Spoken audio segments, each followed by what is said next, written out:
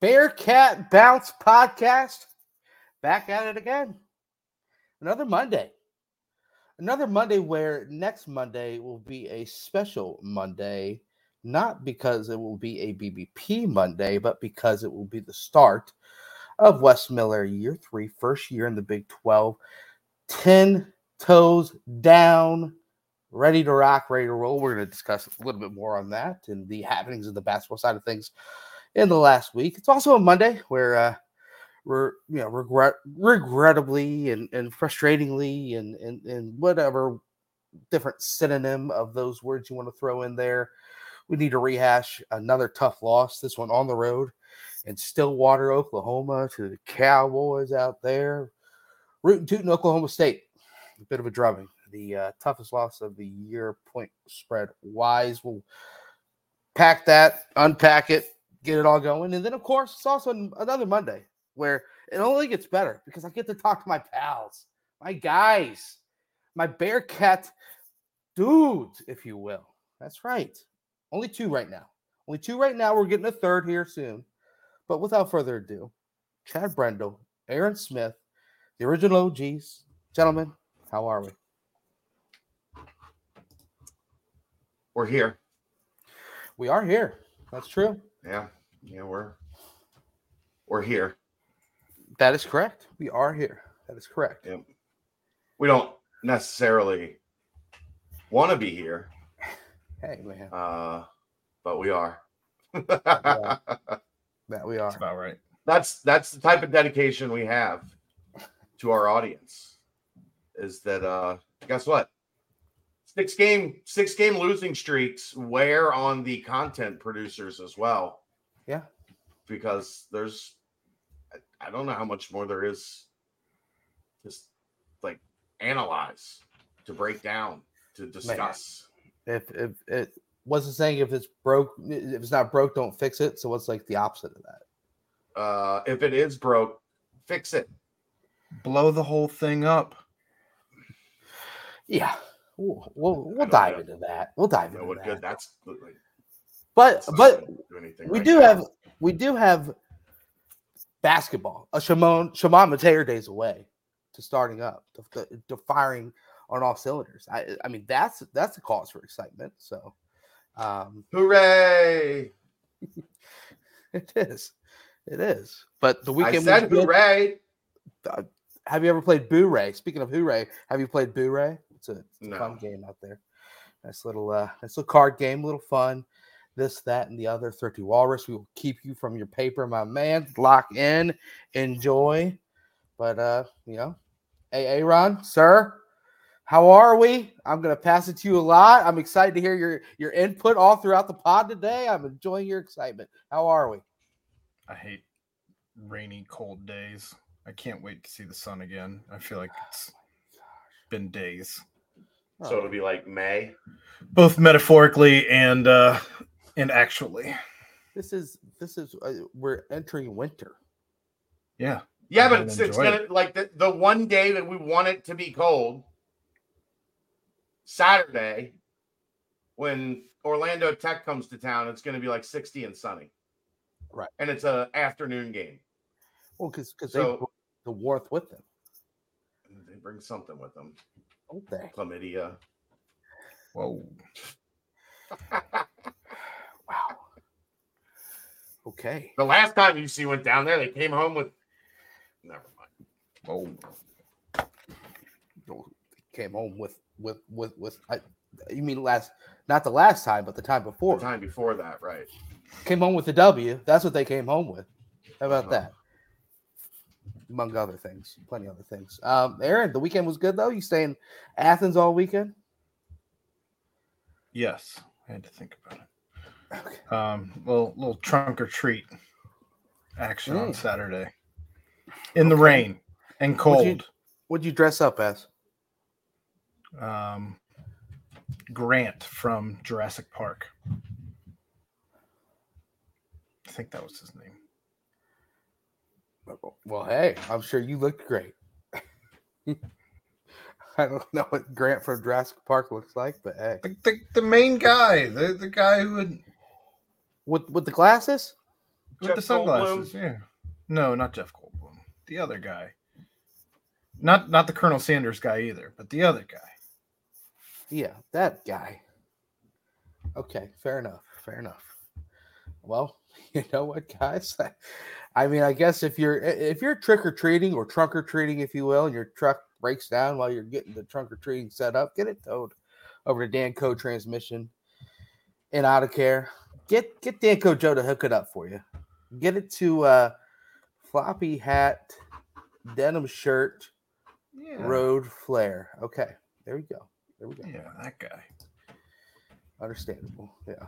I went as yeah. We'll talk about that later. But yeah, head over to Danco Transmission and Auto Care, man. You know, get yourself $10 off your next oil change, 10% off your next big fixing over there at Danco Transmission.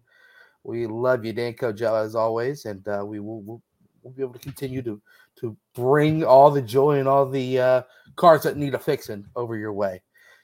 Speaking of the things that need fixing, we'll just, as always, dive right into the most. Sure. Brian said even if it was cold and rainy this week against Orlando Tech, would that even help this mess?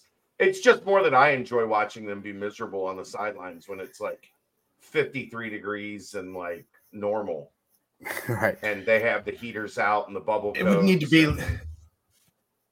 It would need to be like 30 for them to be effective. You are incorrect. Enough for Cincinnati. You are incorrect. Well, for Cincinnati to gain an upper hand. Well, I'm just saying I've seen them be affected at 50.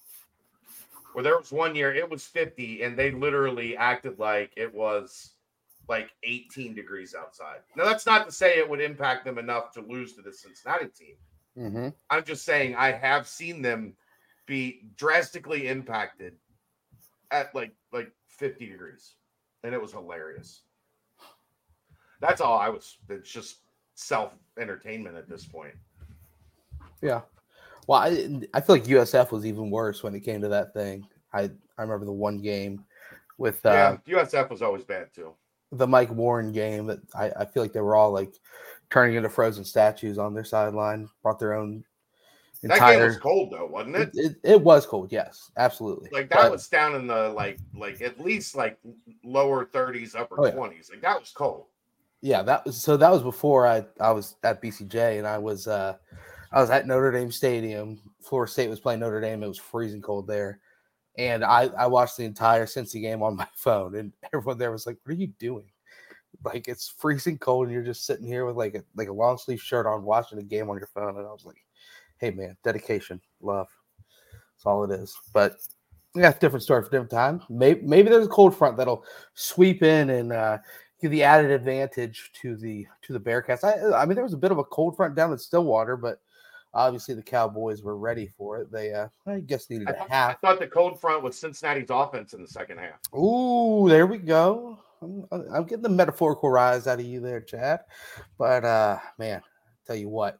Yeah, a 10-7 halftime score turned into 35-6 the rest of the way in favor of the home team. Is that bad? Man, that's pretty doggone bad. Aaron, is that bad? Sure. Check with your sources. Check with your sources. It's bad. Okay. It's bad. It's bad. Yeah, it's pretty bad.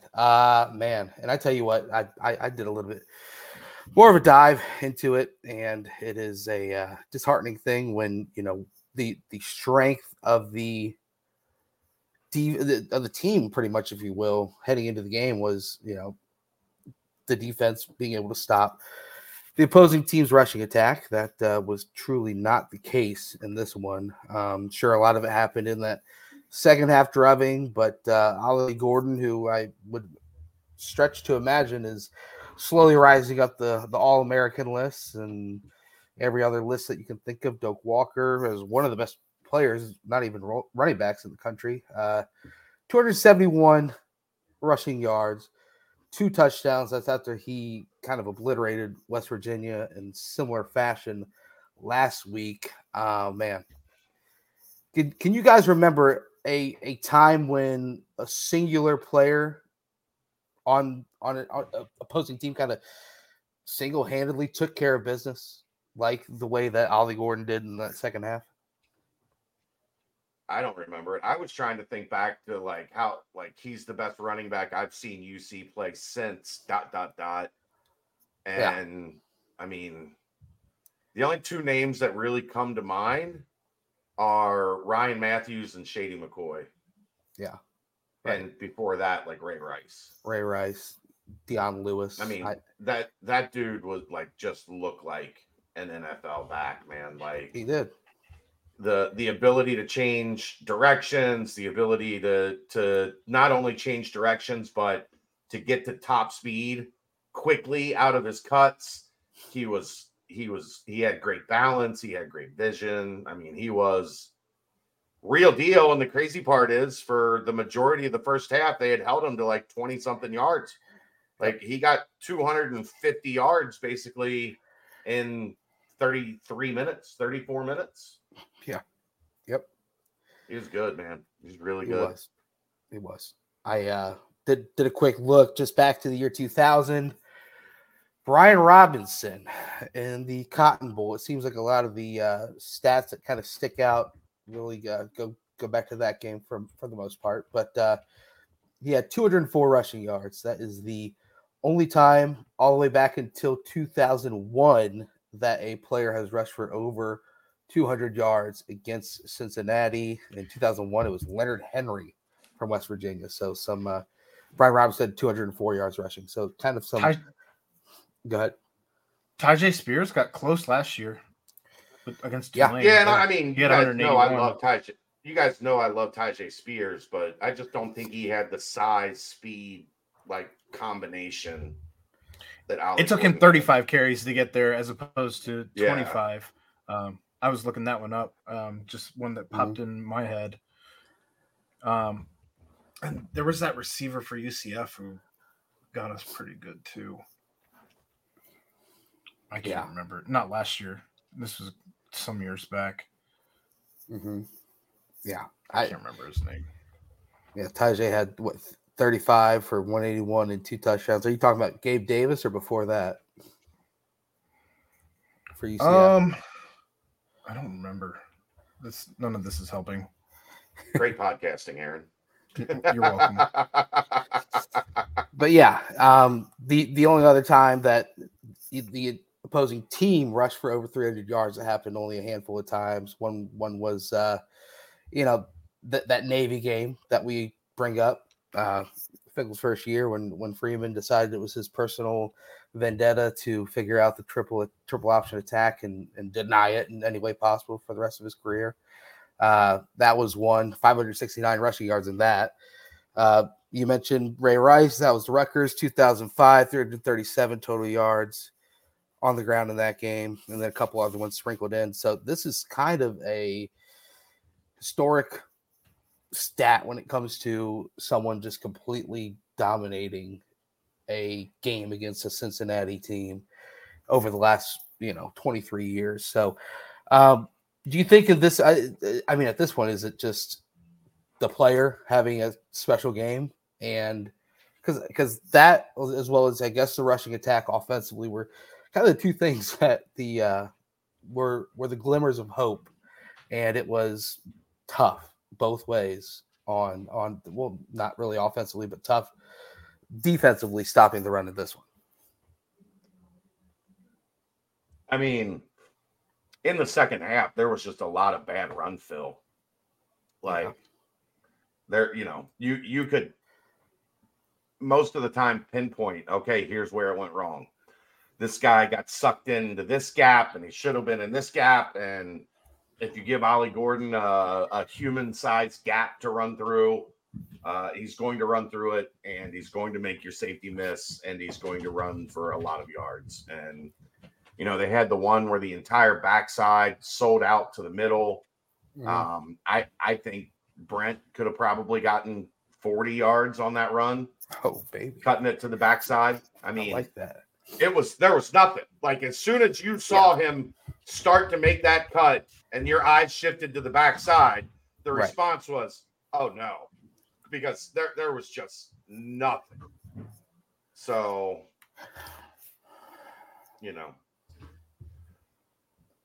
I think they did like a really good job early. If you watched early, he didn't have anything, and they were in the gaps, and they were where they needed to be, and they were disciplined.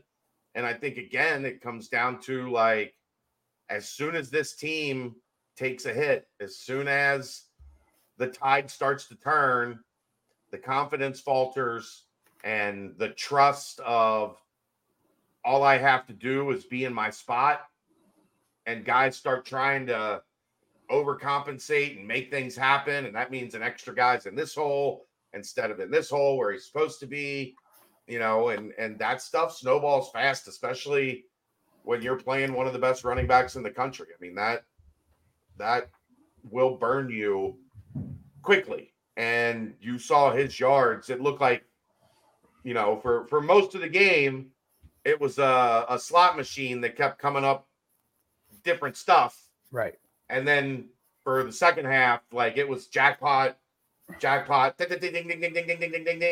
machine got hot. Yeah. It got hot. It did get hot. Yeah. Aaron, your thoughts on old Ollie Gordon? Let's open and shut this book on probably one of the best players that the team has seen all year. Crazy thing is, they didn't even know what they had in Ollie Gordon at the beginning of the season. It took them a couple games to establish what they had in Ollie Gordon. And here he is, just on a crazy, wild, hot streak. And Cincinnati wasn't able to stop a guy, and that's what they had been actually good at this season prior to this game, was stopping the run. Letting a guy go for a 75-yard breakaway touchdown, of course, puts a huge dent in those numbers, but he was doing but he fine. Still would have had 200 without it. He was doing just fine before that. Yes. Right. Yeah. I mean, we'll get that to all, that. That all said, it was not a good day for the defense, an even worse day for the offense. Special team struggles, and it's becoming a broken record. Yeah, you say the whole the crazy thing about Oklahoma State is the fact that they started the year off terribly. Yeah, and you guys mentioned it on the Big 12 because their coach couldn't pick a quarterback or a running back. It was the weirdest thing. But now it's they're slowly evolving to looking like a doggone good team, like a potential. You've said slowly twice. I disagree that it's slowly. It's happening very quickly. Quickly in the last 4 games, and right. You're looking like a serious contender now in this conference. Yeah, right. I mean, if they win Bedlam this week, they're probably going to play in the Big 12 championship game. Yeah, and the way Oklahoma has looked, I mean, Oklahoma State's run defense has been really good, but I don't know Cincinnati's. I don't know that I'm betting against Oklahoma State right now. No, not one bit. Buddy's a man, but he's indecisive. So is he actually a woman?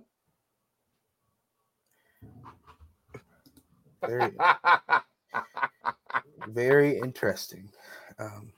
There's about 3 people that are going to yell at me here in like 30 seconds. Well, Chelsea, Natalie. Take it and roll with it. But it was a joke. Calm down. It just felt like it was a, you can only bottle up a player of that talent for so long, and then a couple of big hits there, and like you said, it's like, but the problem is you bottled him up and didn't do anything with it. Right, you had 7 points. Like you did exactly what you needed to do to put yourself in, like, to at least be like 14-10, 14-7, like you could have been in a position where they couldn't just focus on running the ball. But then the second half starts, and I told this Saturday night, we were at the Holy Grail, and I had Kelsey and one of her friends with me, and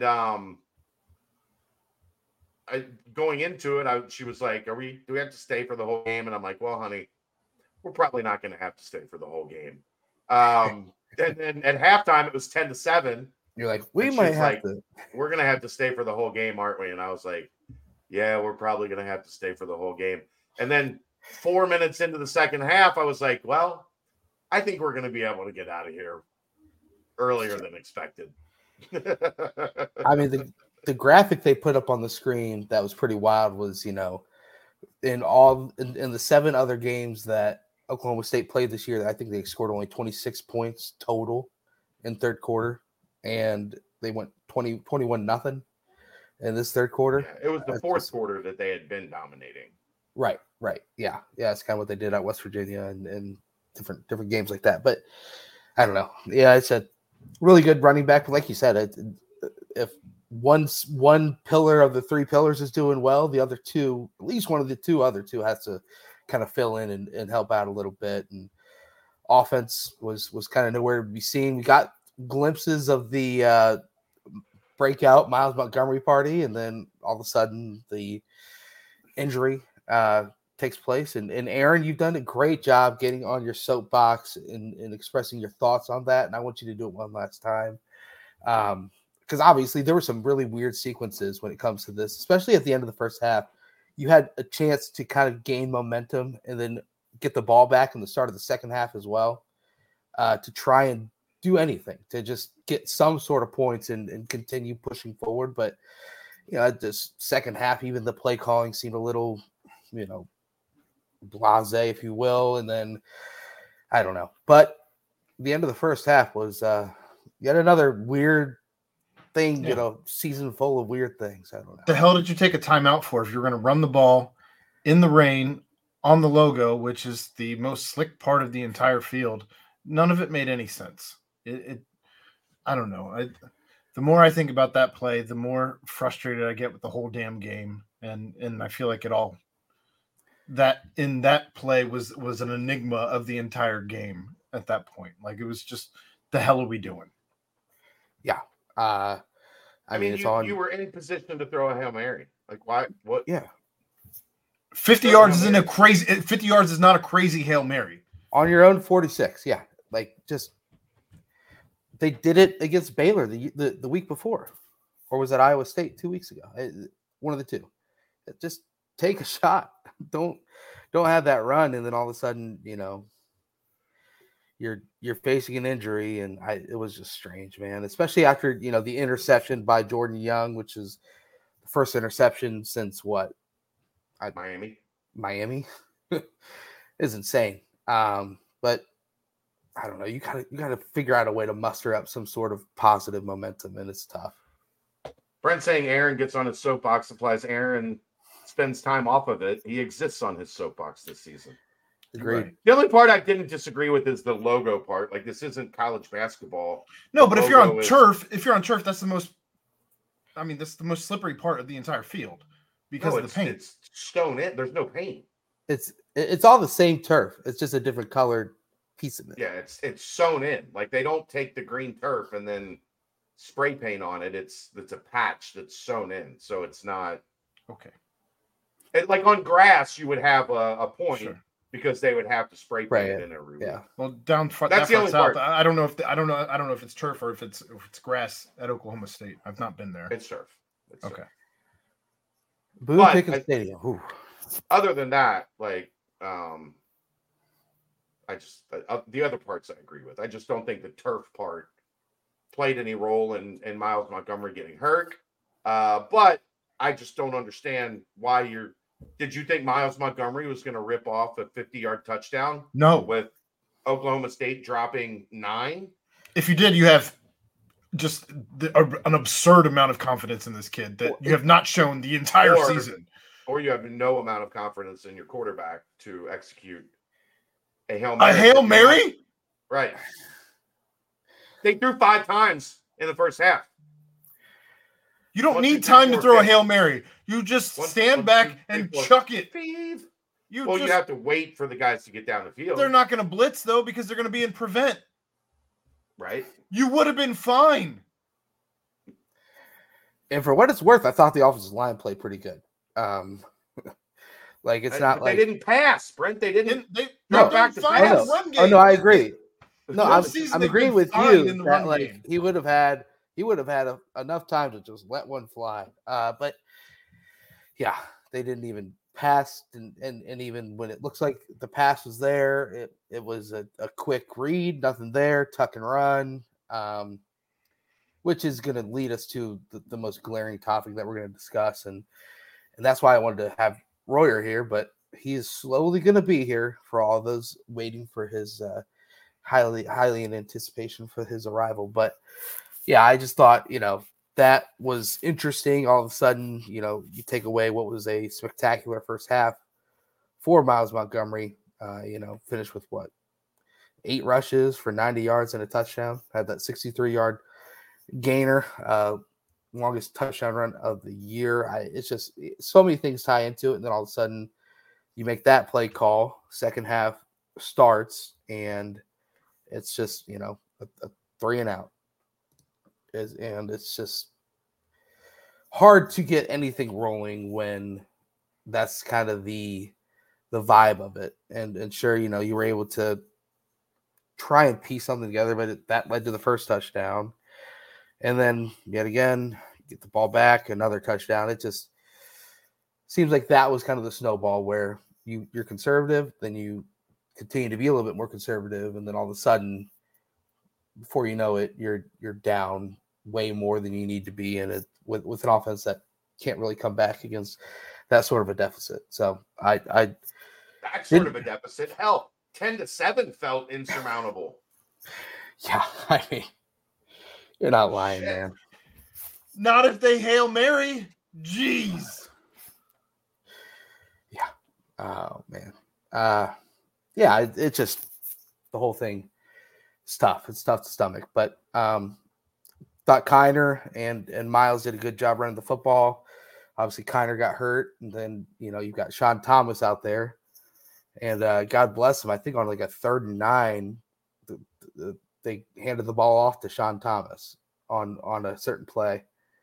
And it's just like, yet again, it's like, is that even, are we trying to get that going? You had the interception, obviously, thrown in that third quarter as well. It just was a snowball that kept rolling and rolling and rolling until it was a little bit too late. You even had that one snap with Evan Prater at quarterback, which kind of just tells me, hey, everyone knows he's probably going to be running the ball. So let's stack it up. Then it was 3rd and 9, the last play call of the third quarter, and you hand the ball off to Sean Thomas. He gains a yard.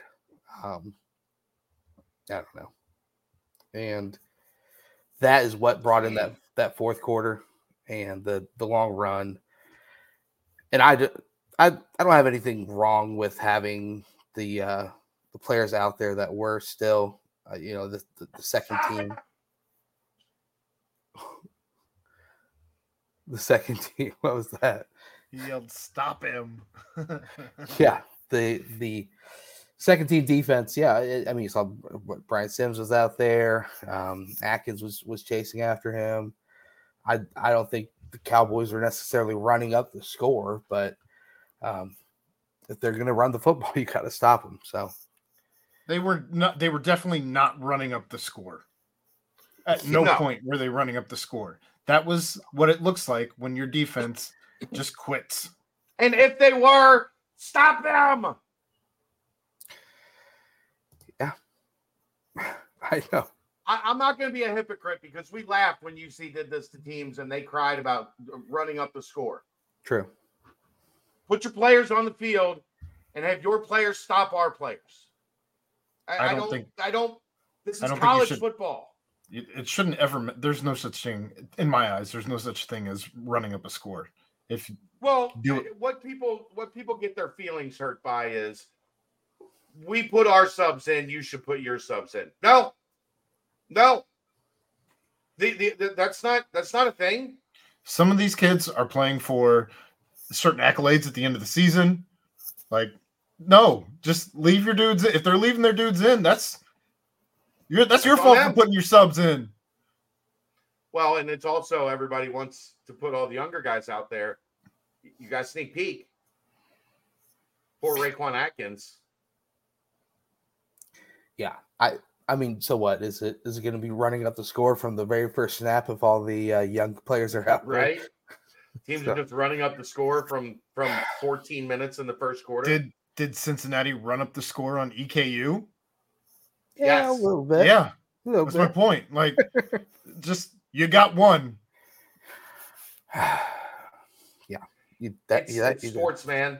Your job as the opponent is to stop the other team. And if you can't do that, that's like look in the mirror. Doesn't have anything to do with the other team.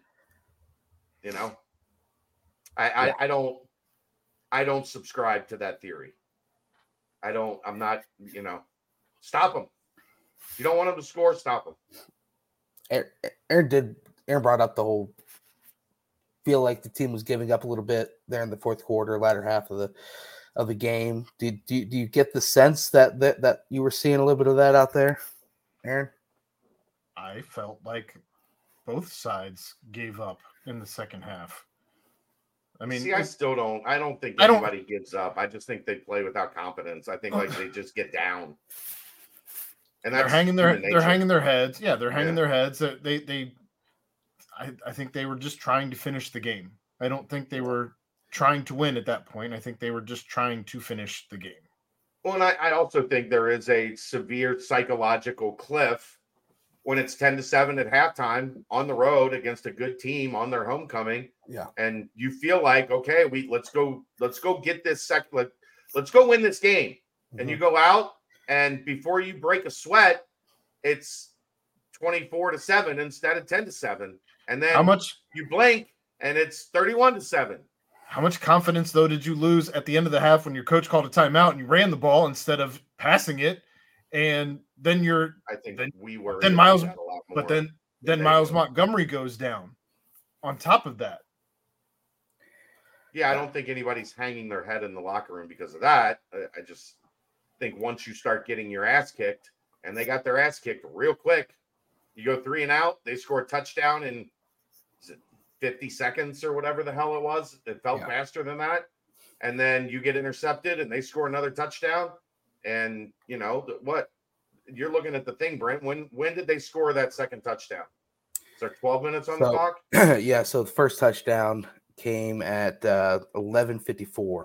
Okay. On the clock, and then they scored their next touchdown 9:03 on the clock. Yeah. So 6 minutes gone in the second half, and what you felt like was a game you had a chance to win. Now you're getting boat raced, or you're on the cusp of getting boat raced. You're 3 scores down, and when's the last time they scored 3 times in a game? I know Baylor, but Baylor stinks too. Yeah, I mean the thing is this too. You first off, you don't have an option to return kickoffs, which pretty much eliminates a massive play to build any sort of personal push of momentum, because if you have a dynamic kick returner, then you can bust one for simply 30 yards like OK State started the game off with, to kind of give you a little bit of positivity heading into that first offensive series. We're going to just fair catch every single one, and I understand why from here on out. It completely eliminates any possibility of having some sort of a plus play that gets everyone jazzed up and ready. So that part is weird, first off. Then next, yes, it's a 3 and out. So now your defense is like, okay, here we go again. We gotta stop them. And then Ollie Gordon breaks that long run. A couple of plays later, all of a sudden they're in the end zone. And then the very next offensive series is the interception, which was a bad pass and just a bad play call, it seems, as well. And before you know it, then the defense is like, all right, here we go again. And then another touchdown happens. So, it just – there was not ever a chance once that happened back-to-back times of any sort of a comeback or being in it, if you will, unless there would have been a couple of kind of plays that were unexpected that ended up for long touchdowns, but you lose your home run hitter in the backfield. And then, Emory was 6 of 16 on the day.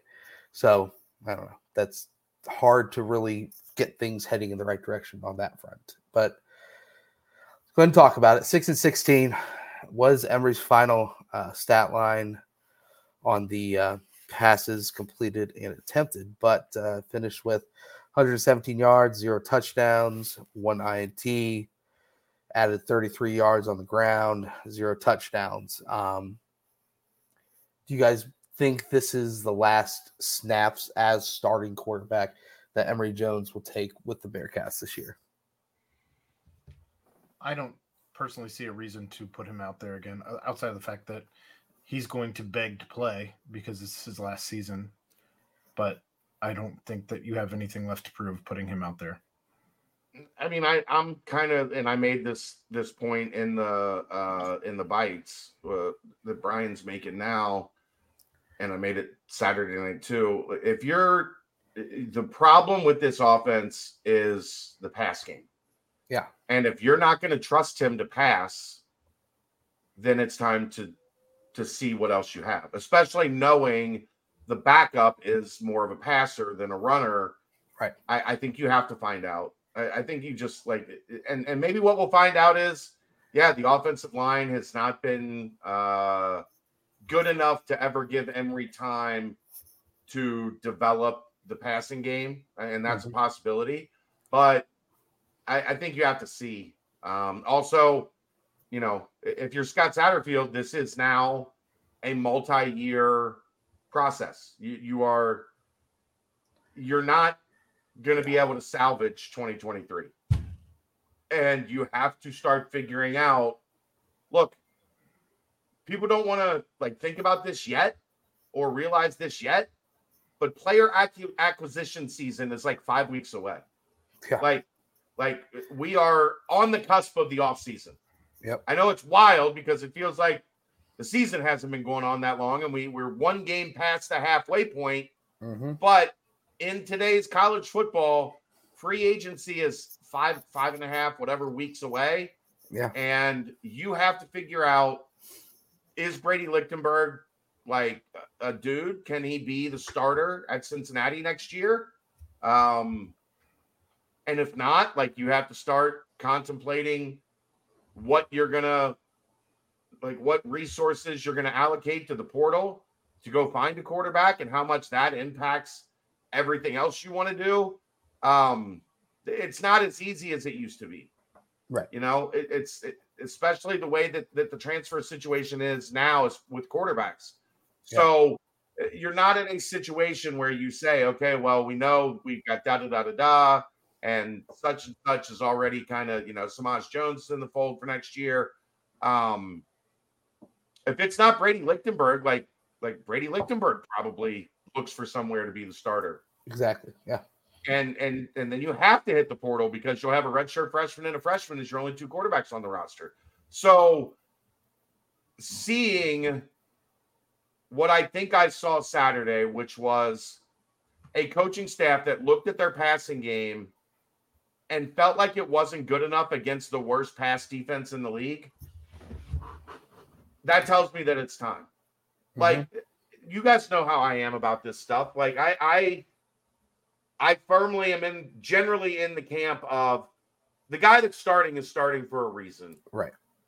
And I'm not going to pretend to know more than the people calling the shots. This is not me pretending to know more than the people calling the shots. This is me reading the situation in that if the trust already isn't there, then it's time. Emory can help you in the run game, but I don't think they ran for 270 yards or 290 yards or whatever it was. And it wasn't like Emory was sprinting all over the field. Yeah. So I just think I think we've gotten to the point. Let's see what Lichtenberg can do. Yeah. 277 on the ground total, but it's which is but you lose by 6 touchdowns. It's hard to believe. It's so yeah. And in today's game, you have to be able to throw the football. There's just no way around it at all. I mean, even with Ollie Gordon going off and being an absolute stud, Alan Bowman had a bunch of really good passes, and he threw for almost 300 yards. Yeah, and he pretty much to a new target that he hasn't even thrown to all year. Leon because Johnson. They had guys hurt. Yeah, that guy was a D3 transfer. Yeah, 2 sport athletes, transfer. 3 receivers down. 3 receivers down. 5 catches, 149 yards. That is just eye popping. They just the pass defense is atrocious. Alan Bowman, there were a bunch of times he could have popped a tent, like fired up a pellet smoker, did some 3-2-1 ribs. You don't know that. That's 3 hours of smoke, 2 hours of tinfoil, and then 1 hour with the sauce on it. Okay. I mean, they can't. The pass rush isn't getting home, and the DBs can't cover. Whatever you do, don't look at the PFF grades for corners. Yeah. Have you looked at them? I did, and even for the backups too. That played a good amount of snaps. There's 850 especially players. Carroll, yeah. There's 850 corners rated in PFF. Cincinnati has 2 of them. They're 2 starters below 700.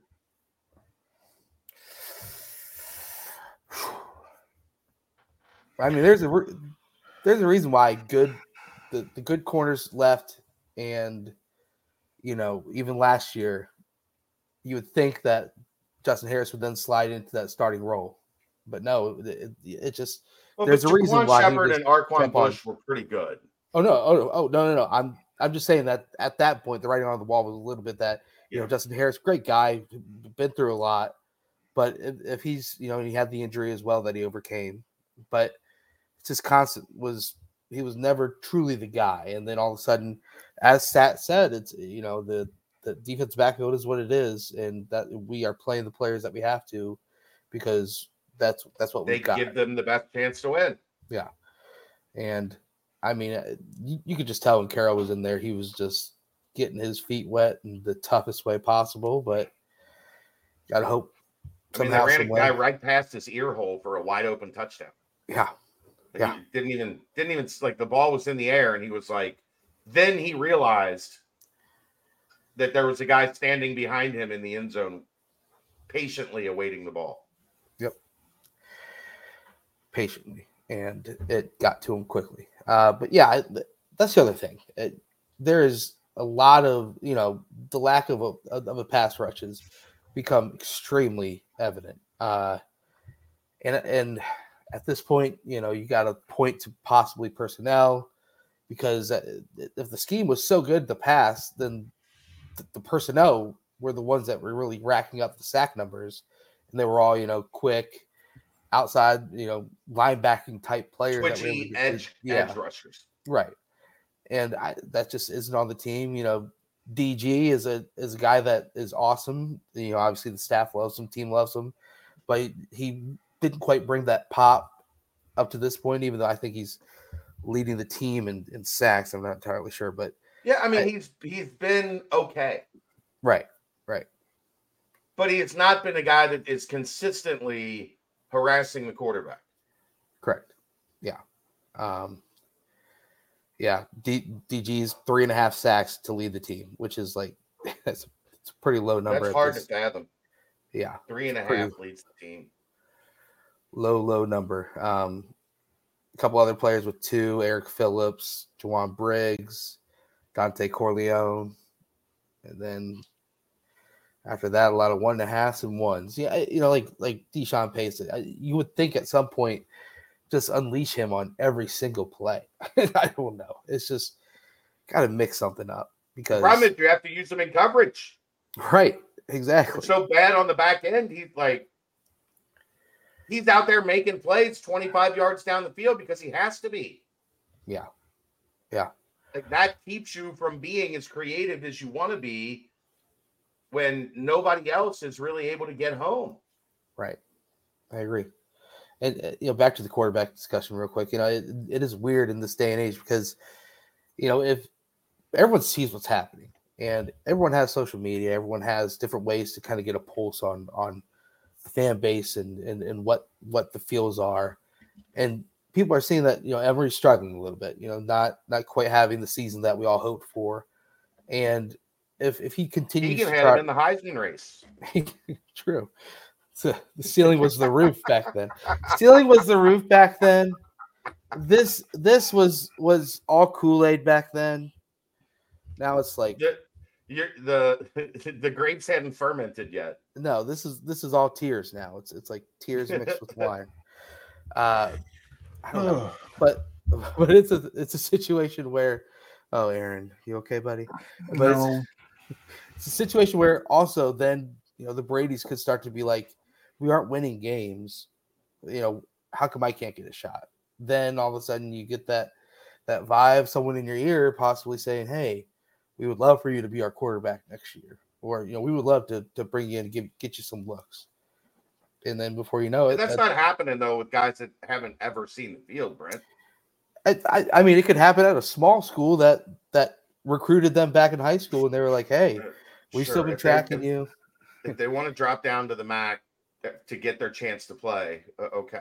Right. I don't think Brady Drogosh is dropping down to the MAC. I'm not mentioning that, but I like the faith in them for the future needs to start to be shown in getting some more snaps is all I'm kind of getting to, because I don't know, it just has to happen. And I know Drogosh has the whole red shirt but I don't thing. think with Brady Drogosh, I don't think he's ready to change the passing game. No. So I don't know that, given the situation that you're in, that he's changing anything than what you're already seeing right now. Yeah. The problem right now is the passing game. And your opportunity on the roster to jumpstart the passing game is Brady Lichtenberg. If the problem was you've got a quarterback back there that's not mobile,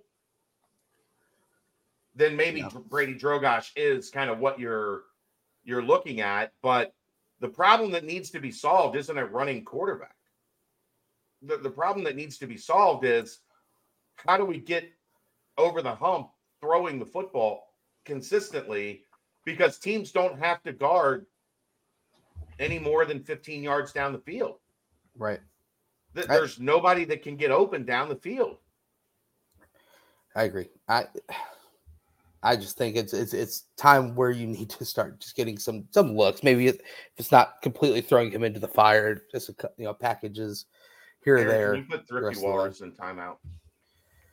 Sure. No, actually, yes, I can. Is he in the portal? No, he's being a smartass. I mean, that guy was something. The what was that? the Midnight Madness, is that what they called it? Or yeah. Man, he had a great arm, laser rocket arm, man. Catch him at UAB and next year, maybe we'll see. But no, they already passed over him. They could have gotten him. Trent Dilfer went with the guy that was the guy after him at Lipscomb Academy. He took that guy.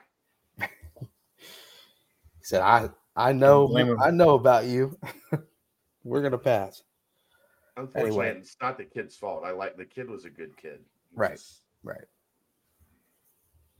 Sometimes it's more about who you associate with, or who you're forced to associate with. I don't know. I just think, like you said as well, though, Chad, is like the fan base is frustrated because we aren't, like a lot of the players on the team, we're not used to losing. So if you think making a quarterback change and getting the younger players more time out there is going to like all of a sudden flip a switch and go on a 4-game winning streak and hit a bowl game, then I mean, that's going to be very tough to do.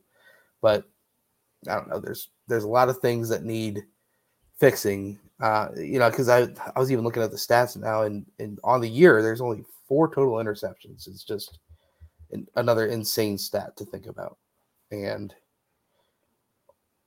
something that was not anything near what we expected heading into the season. I'd love to go back and hear all of our over-unders of interceptions and turnovers forced that we thought about, because scheme, you think you're gonna get those, but all of a sudden you don't. So things could be worse. Yeah, you could be a Clemson fan. Have you seen what's going on tonight there? No. Somebody called into Dabo's coach's show and said, why is Clemson paying you a huge salary just to go 4-4? And his response was, you're part of the problem. If you want to apply for the job, go for it, and good luck to you. Okay. I mean, that's more fire than we've really ever seen out of Dabo. I tell you that much. Oh, here you go. To answer your question, I started as the lowest paid coach in this business. I worked my ass off. I'm not going to let this smart ass kid get on the phone, tell me how to do my job. I work for the board of trustees. Rawr. Wow. So it was someone younger calling in, huh? That is okay. Aaron, let it out. What you got to say? It's so degrading when you that boy. Oh, come on, man. The boy was probably 46 years old. It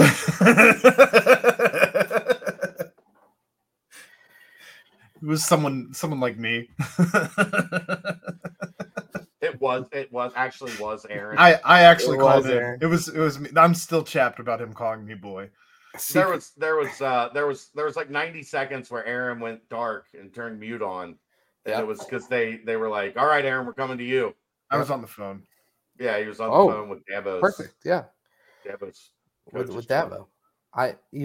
So quietly we found out who Aaron's second team is. Long-time listener, first-time caller. Hey, coach, loved you when you were winning, but what's going on now? That's what are you doing for me now? The least believable part of the story is a boy listening to over-the-air radio. Fair. Yeah. Someone that does over-the-air radio. The median age of callers is not low. It's not low. Thrifty Walrus is as back as Joe Burrow. 46 is a boy compared to Brian. Luther Richardson went 4 for 4 for 38 yards in his JUCO mop-up game this weekend. So maybe Walrus is onto something. Hey, 4 for 4. Hey. We'd take it. Emory Jones was 2 for 5 in the first half Saturday. And look, he's big enough to take some hits in that pocket. Yeah. I do honestly. I hate this for Emory. Like he's been a stand-up guy. He's worked hard. Like he's stood in front of the media when times have gotten tough and answered our questions and done everything the right way. But I just think the offense needs passing, and you've got a passer that's number 2. Let's see. Let's find out. Give him a shot. Yeah, you're at home. It's not like UCF has played exceptionally well this year. It's pretty much the AAC schedule the rest of the way. Right. 3 of the games for that matter, but taking Kansas out of the equation. But yeah, I mean, you might as well figure out what you got. Yeah, because a lot of other teams across the country are going to be doing that same thing as well. Joffrey, we're not talking about YouTube comment sections. We're talking about calling into terrestrial radio. Do you call into Mo and Lance on a regular basis, Geoff? No chance. Even I listen to the coaches' shows the day after when they put it in podcast form because wife's out the commercials are like half of the daggone show when it's live. Yeah, it's crazy. We're usually talking for that night. Like, there's stuff going on. Like, I don't have time. Right. I did make a funny at the tip-off dinner the other night. Okay. They were getting ready to do like a Q&A session, and I was sitting kind of up front with B Fox at the Cincy Reigns table. Right. And Wes was like, anybody got any questions? And I just raised my hand. He was like, no. I love it. Yeah, I got some questions. I got a little question here now. Yeah, I want to hear a little bit more about that during the basketball segment. I mean, I was hoping we'd get Royer on just to get some sort of a football talk from him, but I guess that time has come and passed. Up next is UCF and the Orlando Technical Knights of Gold have not had a great year. They had the chance to kind of get things rolling in the right way and let Baylor come back from down a bunch at home. Then all of a sudden, the whole frustrations with Gus Malzahn's popping out a little bit from the fan base. This, that, and the other. Things aren't all smiley sunshine and rainbows down there in Orlando, and it's a team that a lot of the players on the Bearcats are familiar with. Probably not too happy about what happened last year against them. So I think the senior leaders and the leaders that have been here and played against them before kind of bring the juice a little bit. Gotta hope during the week leading up to it. So thoughts on UCF? I know Aaron's second favorite team I think is UCF. Last I was told. So should be a good one. What the hell are you talking about? Just trying to get you jazzed up, man. Get you involved, baby. Aaron's energy has been really low yesterday and today. It's hard to be excited right now. Your job is to have your job to bring the pizzazz, baby. The season has turned into this cold, wet weather. This Bearcat season is damn near over. And it's been a rough ride. To be a competent podcast, live show participant. My competence should not be questioned. Your energy is questioned. That's fine. As far as UCF goes, John Rice Plumlee doesn't do anything for me. He doesn't do anything for them. He had 4 turnovers in the last game. If they can turn the ball over, if they can just create turnovers, for the love of God, create some turnovers. Turn your head around and catch the ball instead of getting the PI. Mm-hmm. I don't know. Just you're at home. You're playing for bowl season is still alive until it's dead. And I don't believe even the words coming out of my mouth. But I don't believe the words that are coming out of your mouth. But until it's dead. I don't believe the words that are coming out of your mouth. And until it's over, it's not over. That said, you have to make some changes to try and inject some type of energy into this team.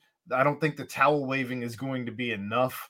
And that would give us something to talk about. That would give me more energy if they started to do something, anything. I feel like the meme poking the Bearcats football team with a stick.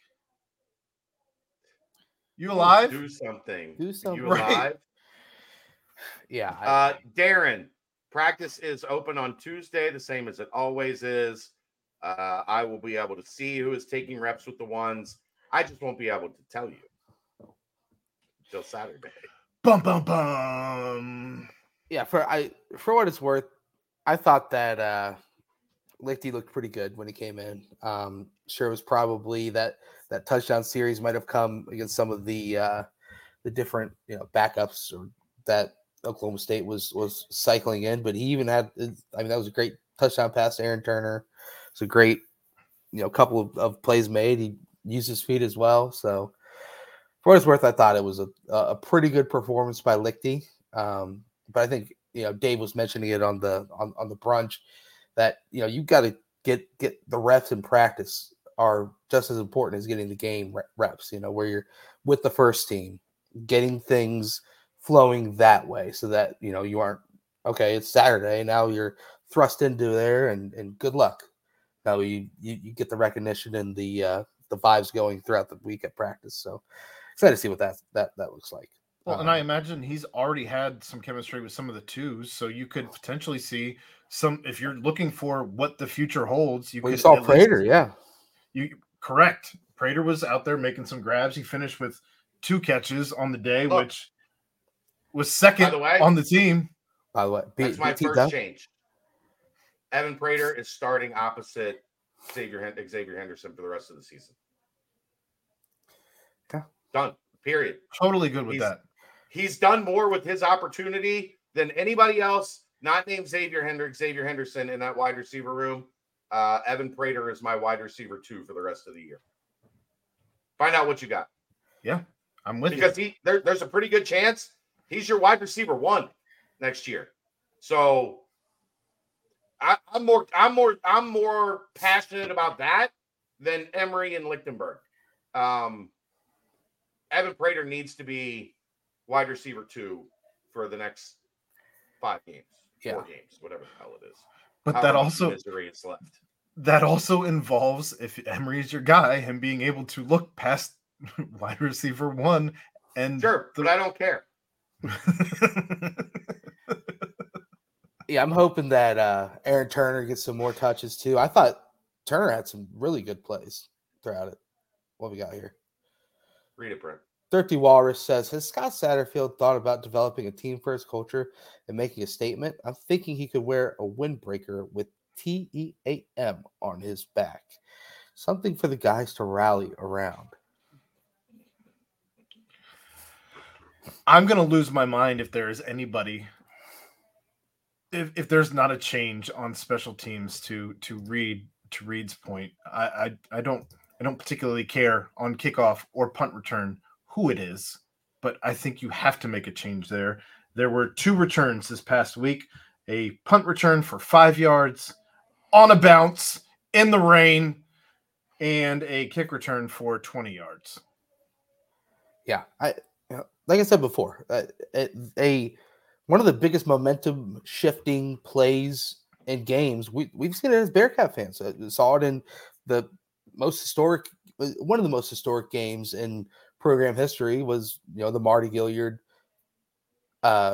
touchdown kickoff return that kind of sparked them a little bit there at the end of the first half, and then you saw it again at Indiana. If Trey Tucker doesn't get that kickoff return for a touchdown, then you probably are facing an uphill battle the rest of the way against the Hoosiers on the road. So it's truly a dynamic play that is being just completely taken away.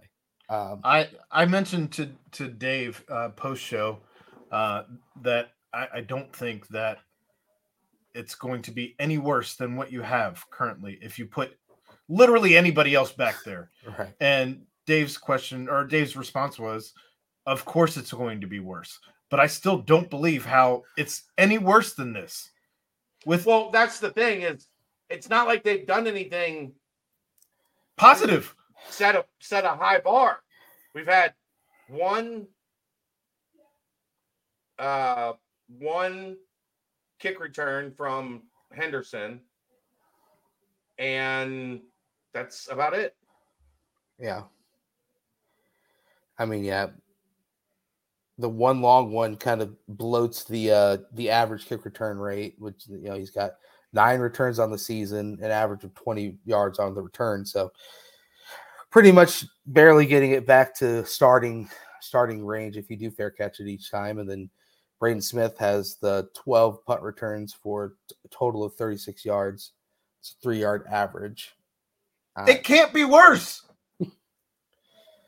How is it? Yeah. How can it be worse than 3 yards per, and you've given the ball up twice? Yeah. I don't know. I don't think it really can be. A name that Sat has brought up numerous times as well is Barry Jackson. So I'm excited to finally see a little bit more Barry Jackson out there. So I don't want to see him this week. This week? I don't want to burn the kid's red shirt. And I know everybody says, why are you worried about red shirts when we're in the transfer portal era? Because if he does stick around, why would you waste a red shirt, burn a red shirt on this season? Has he only played once so far? I believe so. Okay. I mean, obviously he was in that EKU game, had that long catch and run, but yeah, no, I agree. And especially because then Nico is able to get another year with him in the weight room and progressing him. And now the whole COVID year is gone. So yeah, no, I do agree with you there. So T-Win says there's someone from the Brian Mason coaching tree you could bring in. The problem is there's nobody as smart as Brian Mason. Like, the dude is just wired different. He is the tree. Right. Like, I don't know that tree even has branches. No. Because he's like a savant. Like, he just one of those where redwoods that's like 100 feet in the air. That's just all. It's a one of one. Yeah. It's just he's the guy has like literally like 17 degrees. Yeah, it's impressive. Like he actually he went to like 5 places as a grad assistant and got graduate degrees from all of them. That's not what grad assistants do. They go and they take like one class that allows them to work with the football team as a grad assistant. Brian Mason was like, "Oh no, I'm just going to collect graduate degrees." I'm getting another one. Don't worry. Right. He's probably at like Butler getting one now. Yeah, probably just in his free time. But yeah, no, Reed, I agree. 6 straight losses, and you can't lose to Orlando Tech at home. I mean, truthfully, you can't lose to Miami at home, but they did. But Aaron, we're past that. I don't give a shit about Miami. That was 2 fucking months ago. I don't care. You can't lose to Orlando Tech at home. Especially because one of the biggest crutches to kind of was how hard it is taking the step up to the Big 12. Well, now you've got 2 AAC teams and then a team that was picked below you and the coaches, the preseason AP poll. And it's just like dead wrong. Right, exactly. But still, we're talking, this is, yes, Kansas, I guess you can keep in that mix. But when it comes to Houston, West Virginia, and then UCF starting this weekend, I mean, they're in similar boats, obviously not with the coaching change and whatnot, but similar boats is taking that step up. And obviously it hasn't gone well for Houston or UCF, but now is when you can start to say, okay, let's take down this team that we've played numerous times and supposedly now a rivalry or one of the Bearcats rivalries in the conference. So I just can't lose this game, man. Cannot lose this game. But I'm sure the UCF talk will be plentiful the rest of the way on old BCJ. But I don't have much more time for the Space Knights of Gold. Unless you guys want to continue talking, but no, we can go ahead and timestamp this unless we want to touch on some of these questions over here. We can get this question from Randy real quick. What letter grade do you give the coaching staff considering the hand they were dealt? It's incomplete, Randy. I know that's not what people want to hear. And I'm not saying the coaching staff has done a good job. I'm just saying it's impossible to know because they don't have good quarterback play. They don't have good offensive line play. They have a terrible secondary. And you have an offense or defensive line that, wow, great against the run, can't get pass rush. Mm-hmm. So you can't defend the pass and you can't pass in college football 2023. It's like that, you can't be successful. If you can't do those two things, you can't win at this level. You could maybe be gimmicky enough to win in the American. And I think with this outside zone scheme, they probably would have been, if they're running for 250 yards, they're 6th in the nation in rushing against the Big 12. They would be a service academy in the run game in the American. I don't know how you give them any semblance of a grade considering everything that we've watched. And is the quarterback their problem? Sure. But also, who would you have gone and gotten if it wasn't Emory Jones? What answer do we have there? Yeah. I mean, and I look at it and I can't even, the roster issues are so abundant. I can't even get to the coaching. Right. Because I don't know what you could scheme up that would make this any different. Because what would you, hypothetically, if I told you have a team that struggles to pass the ball and you have a defense that can't defend the pass, especially deep down the field, you would say, well, then you better be elite at running the ball and stopping the run. Well, okay, going into this game, they were top 10 in rush defense, top 10 in rush offense. Yeah. And it hasn't mattered. It hasn't resulted in wins. That's So, pretty elite. Yeah, that tells me there's very little that coaching was going to change. Like, if the coaching was bad, they wouldn't be top 10 in those two categories. Now, I'm sure run defense isn't top 10 anymore after Ollie Gordon. I'll quickly look, but just in general, like, there are signs that the coaching is not a complete, utter train wreck. Yeah. There are things that if you look, like, the coaching needs to be better. Absolutely. But right now, what we have is a talent issue that doesn't allow you to accurately judge anything. Gosh. So this kind of hurts a lot, but the Ollie Gordon game, we'll dub it as, has now moved Cincinnati's rush defense to 46th in the country. Dropped them 40 spots, essentially. Still, boy, got talent. Offensively running the football, they're 6th in the country. Yeah. UCF is 4th in the country. They're coming to town this weekend, so that's just T-Win. There's a reason the D-line can't get to the quarterback. Is it the scheme or the backups to the linemen? T-Win, if you go back to our season preview show, what did I point out, Brent? We got a lot of big dudes that can be space eaters and run stoppers, but there's not a Myjai Sanders out there. There's not a quick, twitchy, like, look, I said then, everybody's calling this the best D-line in the Big 12 in the preseason, and they're getting all these accolades. And while I agree that there are a lot of dudes, there's not a difference maker. There's not a when it comes to pass rush, yeah. When it comes to pass rushing, there is not that twitchy outside. And guess what? Those are maybe the hardest dudes to find in college football. Yeah. Like, they are few and far between. Everybody is looking for them.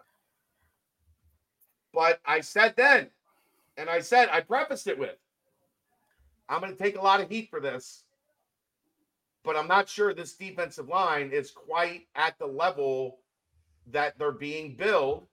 And that is simply because I don't know, even if you include the linebackers, the rush linebackers, that there are guys that are going to change the game in the passing game. And that's what we've seen. Like, it's unavoidable that there's just not that long, twitchy, get up the field no matter what and get after the quarterback. That guy is just not on the roster. Like, you mentioned Gresham earlier. Yep. I think you have to have Jamal Williams and Tyler Gillison on the field as often as possible through the last 4 weeks. Because you have to find out if they are potentially one of those guys. And if they're not, you have to go find one. Like, yeah, they had Sims out there too. So yeah. it and seems I like they're really trying like to find Sims. Like, I think Sims has a chance to be really good. Yeah. But yeah, like, there's the other problem when it comes to, like, play the young guys. Who? I'd play Raekwon Atkins the rest of the way because I believe he's already burned his red shirt because he was playing special teams. Right.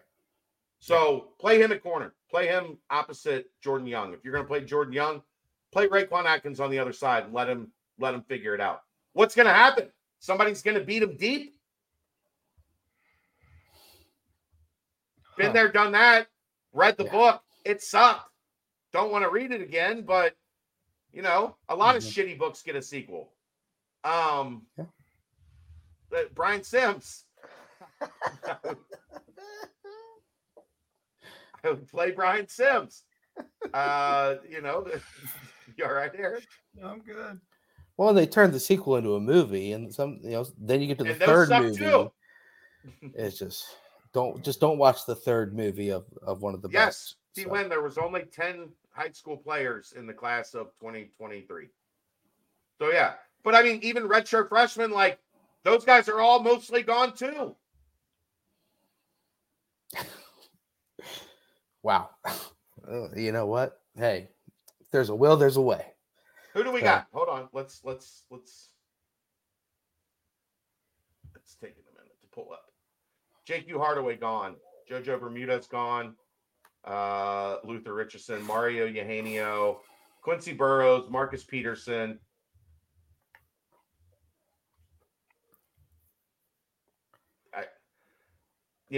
Jonathan Thompson's getting a chance. Tyler Gillison's getting a chance. Kim Willis is getting a chance. Yeah.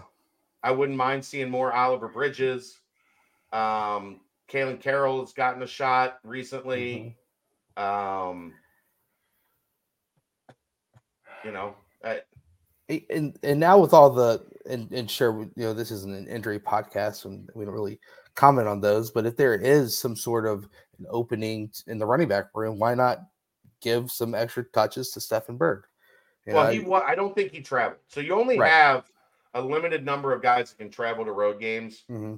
And Stephen Thomas is on one of the special teams. Or not Stephen Thomas, but Sean Thomas. Yeah. Is on one of the special teams. So he's on the travel squad. I don't think Bird is yet. So that's why you saw Sean Thomas at Oklahoma State. But if now you're at the point that you need running backs, like you move Stephen Bird up to the travel squad, or you're at home Saturday, so he's going to be dressed and ready to go Saturday. Give it to him. Yeah. But running back isn't a problem.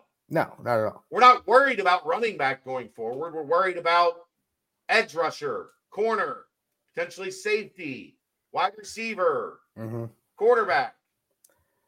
Yeah, I mean, just some names. Obviously, kind of that redshirt sophomore year is when you got to really start to make a decision for yourself, and the coaching staff has to have extra eyes too. Rob Jackson, Jamal Williams, you've already mentioned. Brady Lichtenberg's involved in that. Played a decent amount Saturday. Yeah, he's been getting more and more reps. I mean, Isaiah Cox for a while we heard his name a lot during the offseason of previous seasons and whatnot. It could be time to see what he kind of brings to the table, because it's just time is now for all these situations. I don't know.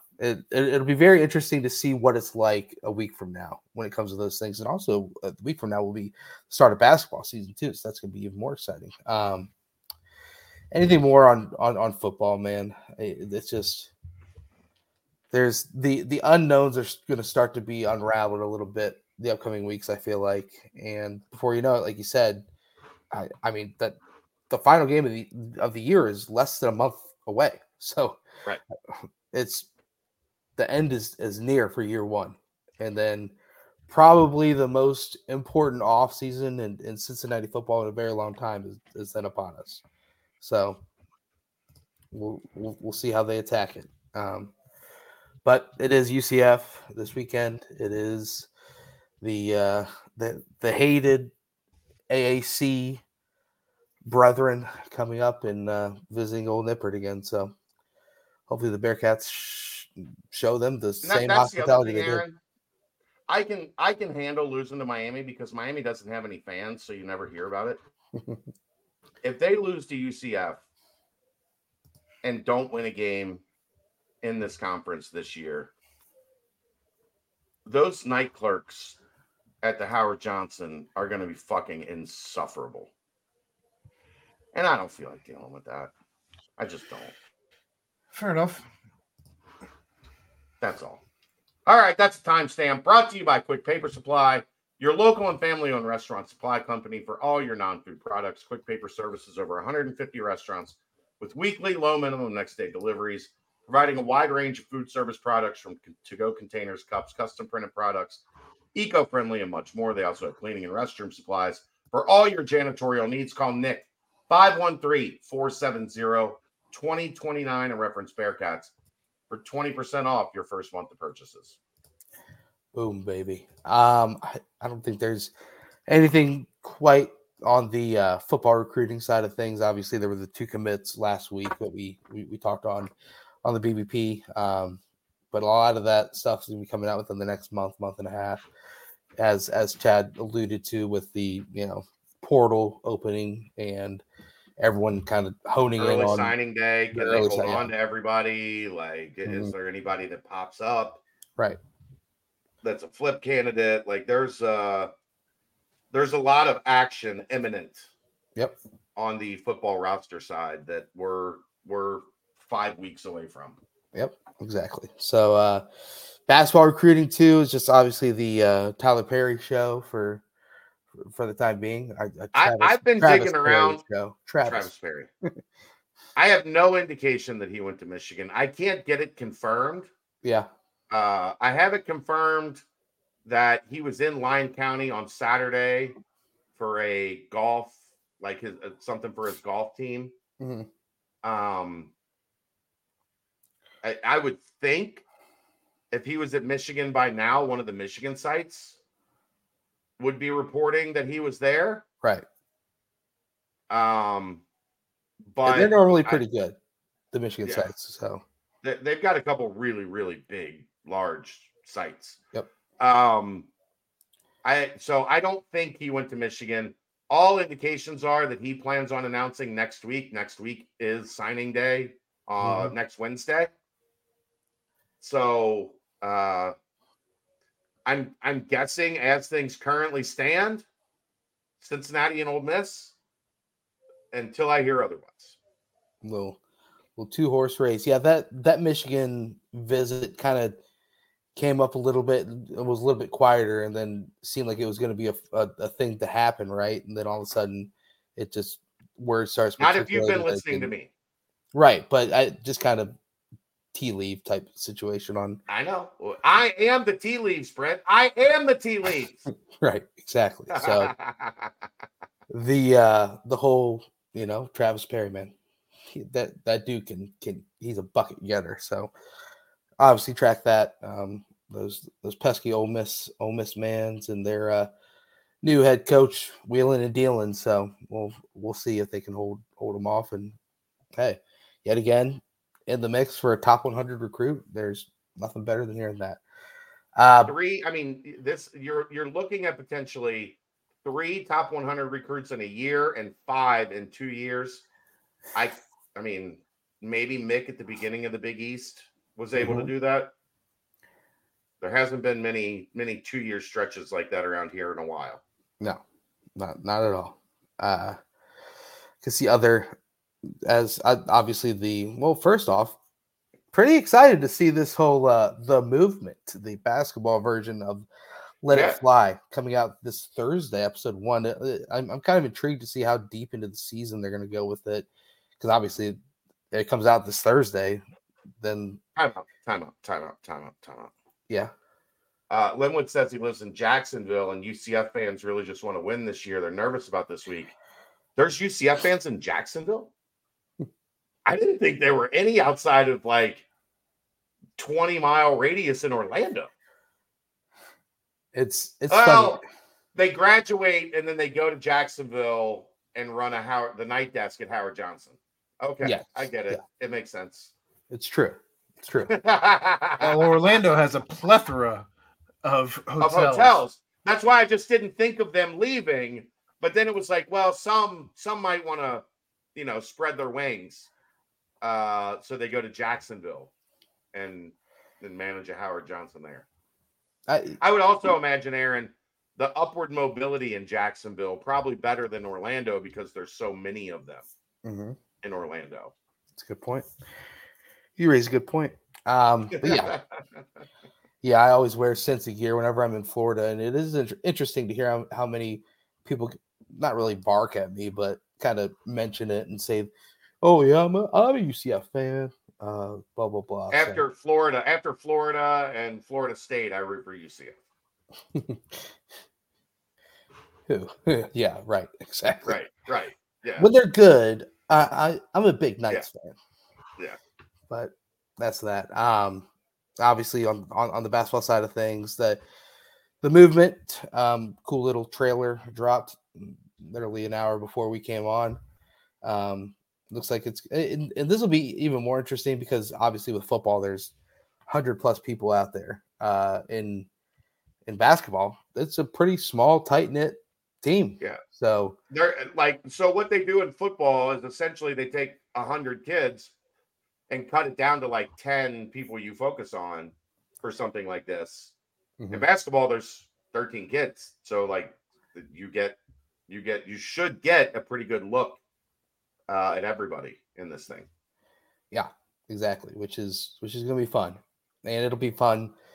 Probably get a little, I'm sure they're not gonna dive too deep into it, but a little behind the scenes look at the biggest elephant in the room still, the the Aziz and Jamil statuses and whatnot. And so it was good to see Yost come out, the AG of Ohio, and kind of bid his siding with the Bearcats in the situation, and pretty much putting forward the same letter that's very similar letter that the Tez Walker situation had. Except the At North NCAA Carolina. fired back this time They with a did. bunch of politicking and basically saying we'll decide when we decide. Right. Stick a fork in it. Yeah, which is like, I don't know. It is also puzzling to me, but I mean, pretty much all they said is like, they didn't really say anything. It was a whole bunch of like legalese. nonsense. Yeah, exactly. And saying like, we'll make a decision when we make a decision. So screw you. Yeah. Which I guess now is the next step is just putting more pressure on, bring more heat. So yeah, the AG should do as he said and file a lawsuit. Yeah. Yes. Don't talk about it. Be about it. Be about it, baby. Be about it. Obviously that was the biggest thing. Also, this past week, Chad, you were there in attendance for the, what do they call it? The kickoff, the tip-off dinner. Tip-off dinner. They don't kick in football. They do not. I forgot about that for a second. The Did you see the Nate Bargatze thing on Saturday Night Live? No. Oh my God, it was so funny. He was George Washington, Okay.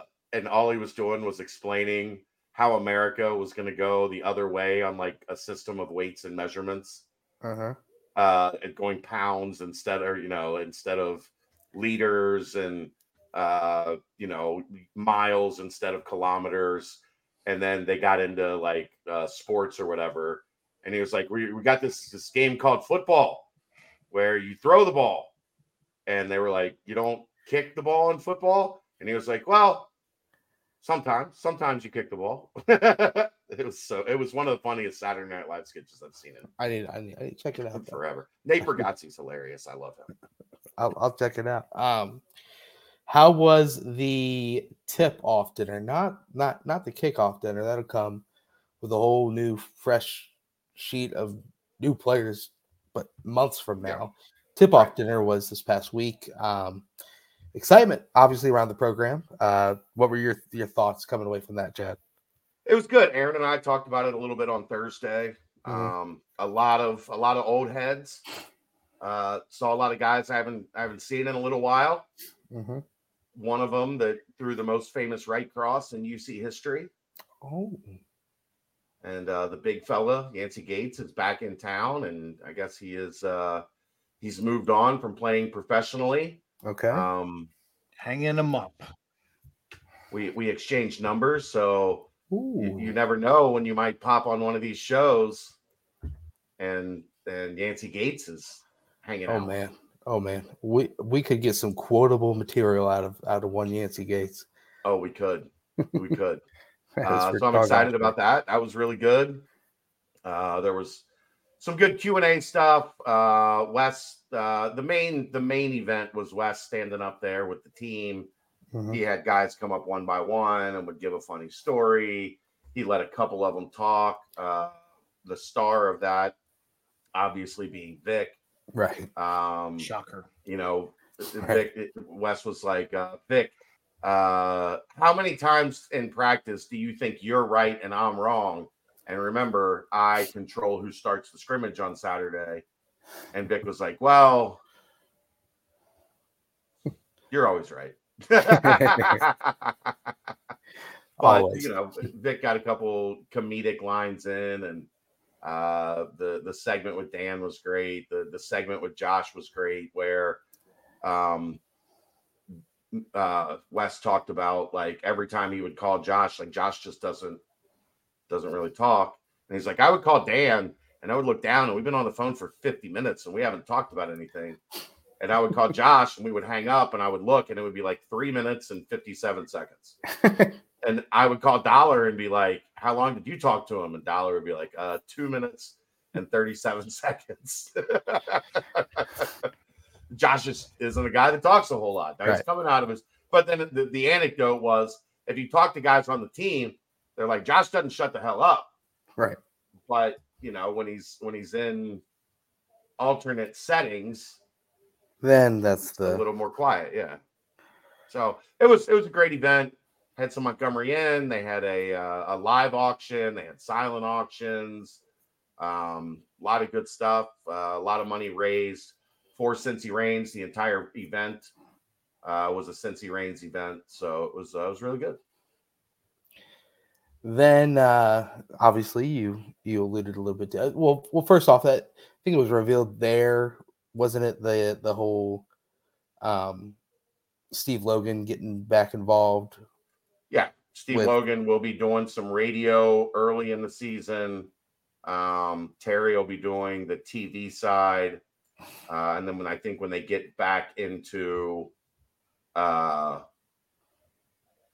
conference play, then Terry will switch back over. But it'll be awesome to have Steve around. Also, talk to Steve, and he asked when he could pop back on and talk some Bearcat basketball. So, sometime here in the near future, we're gonna have Yancey Gates and Steve Logan. Some dudes, dude. Steve was great when he was on here last time, because he was like, wait a minute, can I talk about this kind of stuff? We were like, yeah. Whatever you want, bro. Unload the clip, man. Let's do it. Yeah. It was fun. Given his new position, though, he may have to be a little more guarded with some of his. Well, yeah. True. Stuff that the statute of limitation has expired on things that happened in like 2001, Aaron. Yeah. Although in today's political climate, probably not. He's the one that revealed that Donald Little was blind in one eye and would pass it to him. They'd be like, Donald, why didn't you catch that? He's like, I couldn't even see it. But yeah, anyway, that was pretty funny. But that was one of our best. That was one of our best segments we've ever done. Was with Steve. Oh yeah, he was great. From an attic, I think it looked like he was in an attic. Yeah. And then his family would randomly pop in. You see him in the background. You're like, oh, hey, what's up? I dig it. So you alluded, and I'm sure there was a lot of rah-rah about, hey, we believe we're going to get these waivers and whatnot in line. And so that's going to be the rah-rah I continue to push out as well and hope for the best there. But you alluded to a little bit the scrimmage that came this past weekend and I don't know a lot. Right. 70-68 final score against Indiana State in a game that probably meant a lot to Indiana State, the scrimmage. And it was funny in the presser last week, Wes mentioned that these are a glorified practice to them. That's why there's no need for any media coverage or no need for anything there other than just the two teams and the officials, and then you figure it out what you want to see coming out of it. Obviously, Bearcats were down a couple players, and then well, more than a couple. But the end result is probably, don't want to dive in too much more than what it was, other than they're probably able to get some rotations in that they needed to see, and probably able to get enough out of it. Probably a lot of rotations they didn't want to see. Yeah, when you're playing, that they hope they never see. Without 3.5 dudes. Without Jamil, Jamil, without CJ, and CMOS was limited. He played early, he played late. Yeah, I mean, he played some, but he didn't play substantial minutes. So yeah, I mean, you know, it's practice. It's essentially just practice. It sounded like Vic played well. I heard Dan played well. Not surprising. It sounded like turnovers were an issue. But if you don't have CJ and CMOS on the floor, like those are your highest IQ players, Right. You're going to run a lot through them. You're going to, in practice, you're going to rely heavily on them to be the guys that kind of centerpiece your offense, and didn't really have either of those guys. And if you did, it was for small stretches with CMOS. So 2-point game at that. Vic, from what I heard, had a putback from short range as time expired that went off the rim and didn't go in.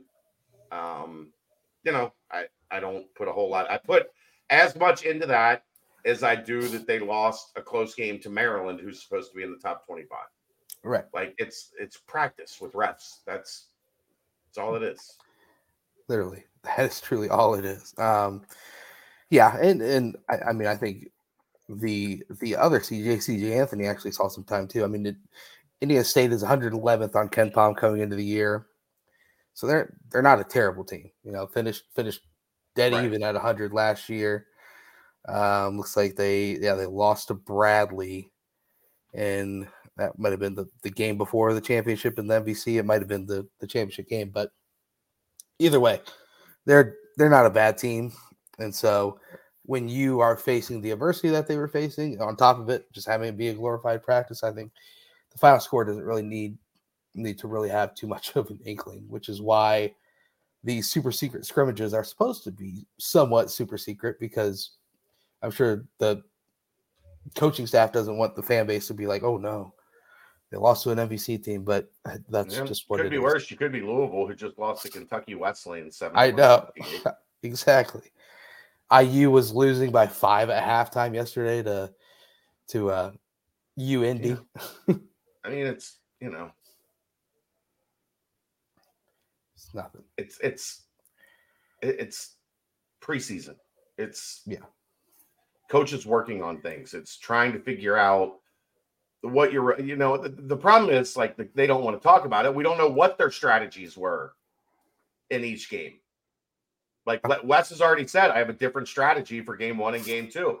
He won't tell us what those are, but it's much ado about nothing. Yeah. The much ado about something is a week from today. So right.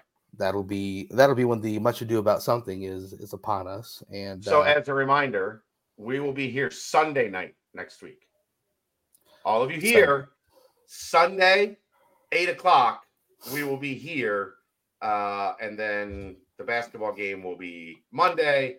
And then Aaron and I will go live Monday night when I get home from the game to break down the season opener. And shouts, of course, as well to Drew Adams, assistant coach. Him and his family welcomed Sloan Elisa Adams into the world. I mean, Sunday will kind of be the big basketball preview show that we've been hyping for weeks. We'll talk about who we got. We'll talk about who we got. By Sunday night, you got them or you don't. And I'm excited because Aaron's going to have some pizzazz that Sunday night. Because there's something fun to talk about. Yeah. Right. Exactly. But yeah, so all the cards are on the table right now, man. I tell you what, and hopefully it could be a fun week leading up to Sunday and leading up to what's this fun week you speak of? Win against UCF.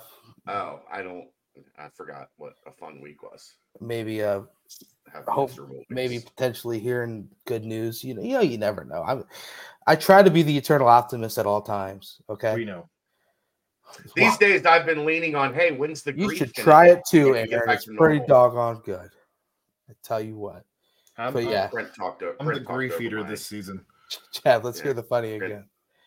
I said, we're at the point in this season where I just wonder when the grief is going to hit so I can get back to feeling like normal. Oh, Chad. I like making you guys uncomfortable sometimes. All right, let's timestamp this and Chad, anything more on the? He's squirming, Aaron. Anything more on the on the waiver things, or are we just kind of waiting in leeway for that? Oh shit! That will be during Sunday night Bengals Bills. You can go at Ray. 6. You could probably go at 6 Sunday night. Give everybody a lead. I don't know. We'll talk it out. Yeah. We'll talk it out. I think that game starts at what, 8:30? Sunday night games are 8:30. 8:20. Maybe we could go at 7. Yeah. Get in and out. And get in and out. Yeah. I mean, that way, even if you think that Brent is ever going to run an hour and a half show, an hour and 20 show. Well, but the point being, even if we get done like 15 minutes later, like at 8:45, it's still early in the Bengals game. So it's not terrible. No mailbag. No, we don't have a sponsor for it right now, so we can cut it technically. Yeah, technically. But we'll figure something out.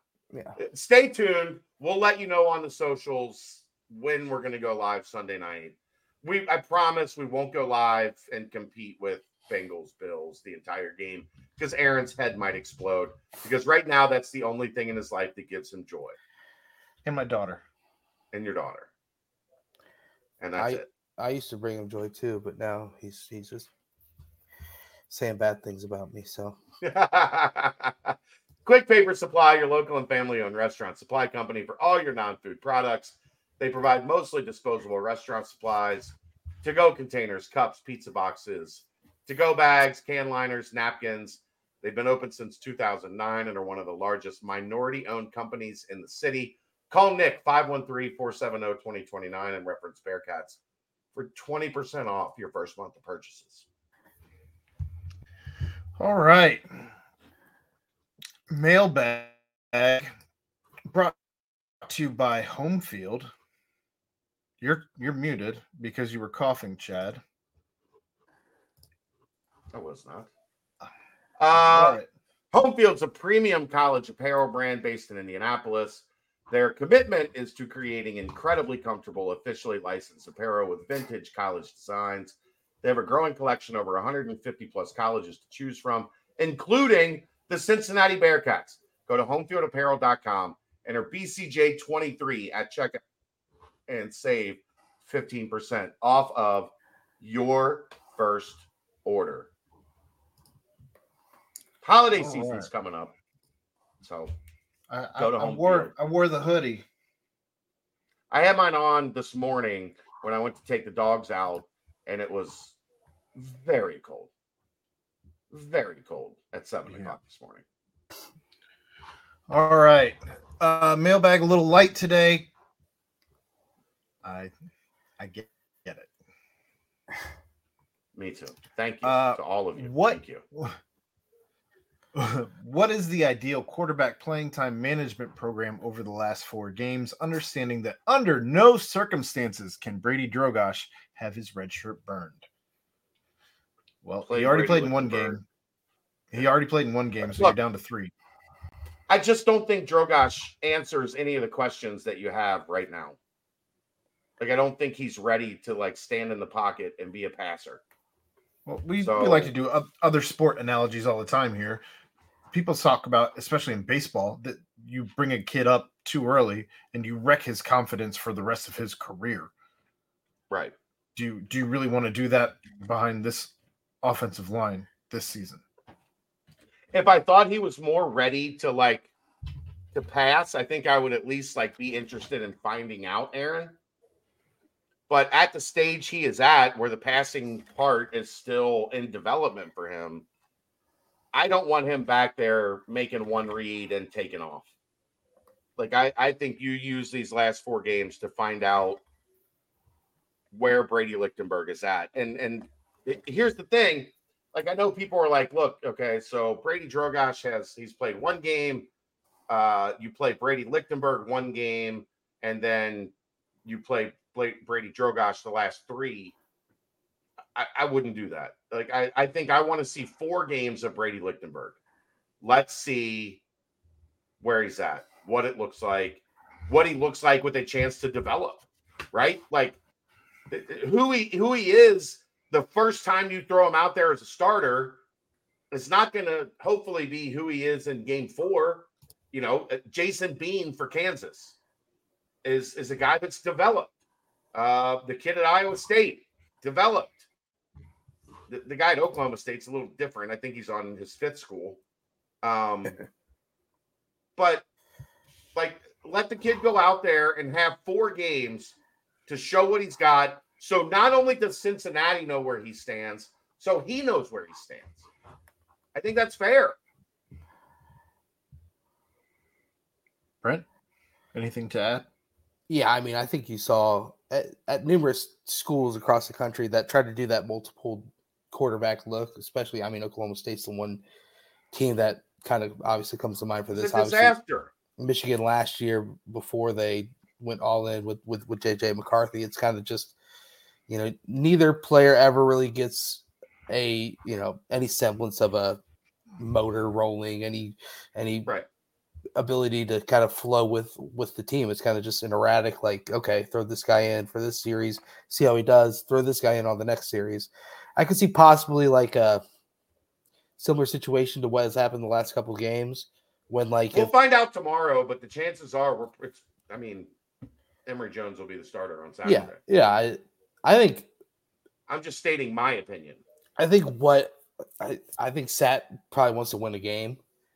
And he probably sees this Saturday as a true chance to win it with what they've been doing so far, I guess. And to the point where maybe he does start Emory this game and maybe has a shorter leash than 3 quarters type situation. But I don't know. I think you do have to give a little bit more time to one of the 2 Bradys, and obviously Lichty is the first to see what he's got and let him get into the flow of the game and see if he can't build up some sort of a consistent good looks in the final few stretches of the way. So I agree with you on that. As far as getting Drogosh in there, yeah, those final 3 games, sure. If you can find a good time to get him in and get him some snaps, then definitely do it. But don't force the hand like you were saying, Aaron. In the chat here real quick, did Coach Satterfield forego the post-game presser at Oklahoma State? No, we just didn't have anybody there as Bearcat Journal to there was a post-game press conference. It's up somewhere on the internet. All right. Next question. What's the percentage the Godfather is off to the draft after this year? He has indicated he wants to stay as long as he can stay. That is a Godfather thing. That is his personality. I don't know. Like, I don't know what number I would put on it. Logic would say, go get your money, young man. But Dante's a different dude. Like, This city means a lot to him. And he is a big deal in this city. So I know he's talked a lot about the relationship with his mother. Has there ever been any talk about him graduating and how much that means to his mother? I mean, I'm sure it's there, but that's not really a thing. Like, if he goes to the NFL after this year, he'll have the same opportunities like a Sauce had to graduate. And he's the type of kid that would put in that work. Right. So I don't think that's as much of a factor as it might be for some guys. I think he just likes being around. I guess we'll find out what kind of toll this season has taken on him. I don't know. I'll go 55-45. He stays, and I reserve the right to change that accordingly as we get closer. Right?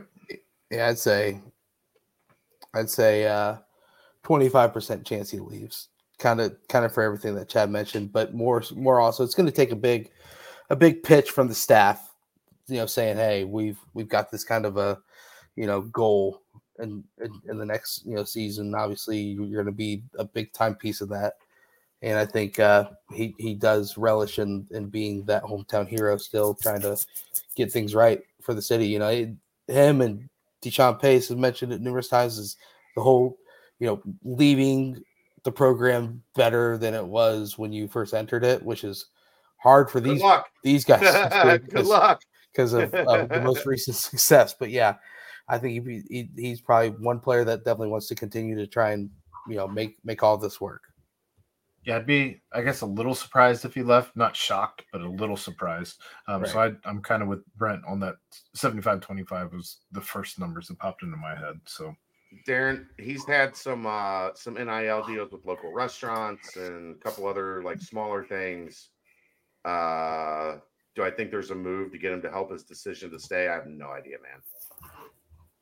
That's the one thing we try to do. Athletes too. Yeah, it's one of the things we try to do. Is be honest with you. I'm not going to be like, yeah, I think if Procter and Gamble throws $250,000 his way, he'll stay. Like I don't know, man. Everybody's got their own decision-making process, and I don't try to pretend to know what that is for different guys. All right. What backup offensive linemen are ready for playing time? Do you see any of them getting significant playing time the rest of this season? If there were backup offensive linemen ready for playing time, I think we would have seen them by now. Well, and also you can potentially return the interior of the offensive line, so I'm sure you don't want to mess with that too much to try and continue that continuity, but maybe, yeah. And I think Williams and Buford can come back also. Right. So like you have the potential to return your entire offensive line, which would be significant in the development of an offensive line. If they have a season under their belt and they get to come back, you would hope they improve.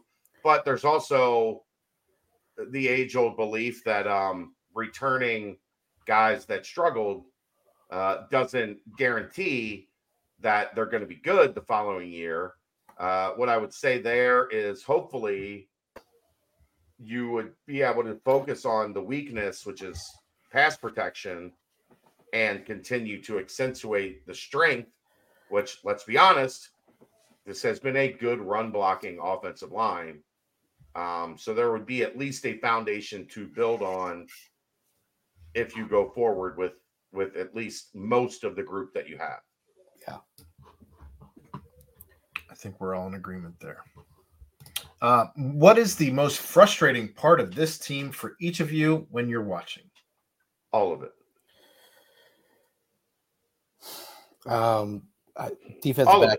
Yeah, all of it is the correct answer. Defensive backfield really frustrates me. And then I just kind of the lack of anything special teams, because we've just been so spoiled, for a lack of a better term, by recent special teams. And now when we don't have anything explosive coming out of that, other than, even Carter Brown, who's been proved to be pretty reliable, doinked one on Saturday, and it just special teams as a whole has really been frustrating as well.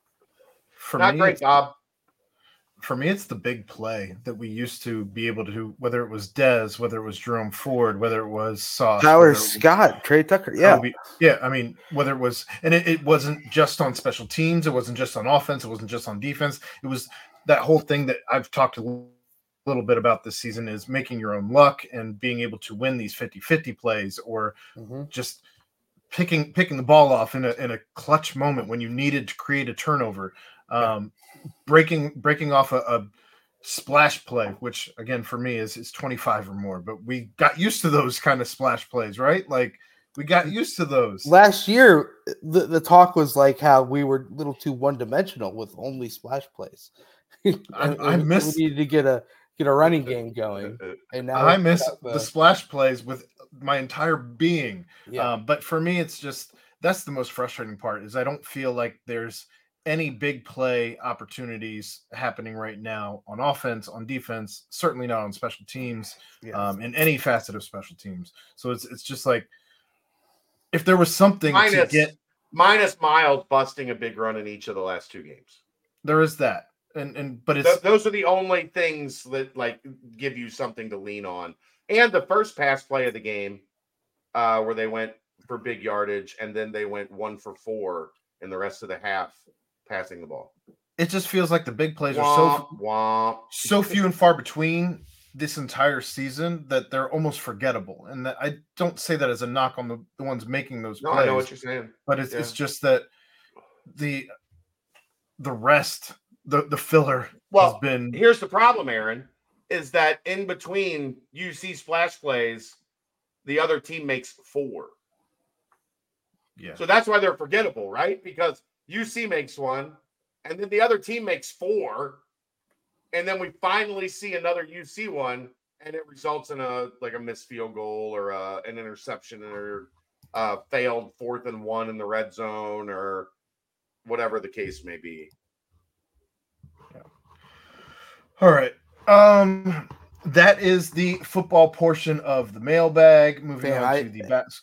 I did want to mention one thing. It looks like actually on PFF's big board for the draft, Dante is a top 50 prospect. So if that is true and he is being told he's grading out as a top 50 prospect, like Chad said, I think go get your money, man. Go get your money.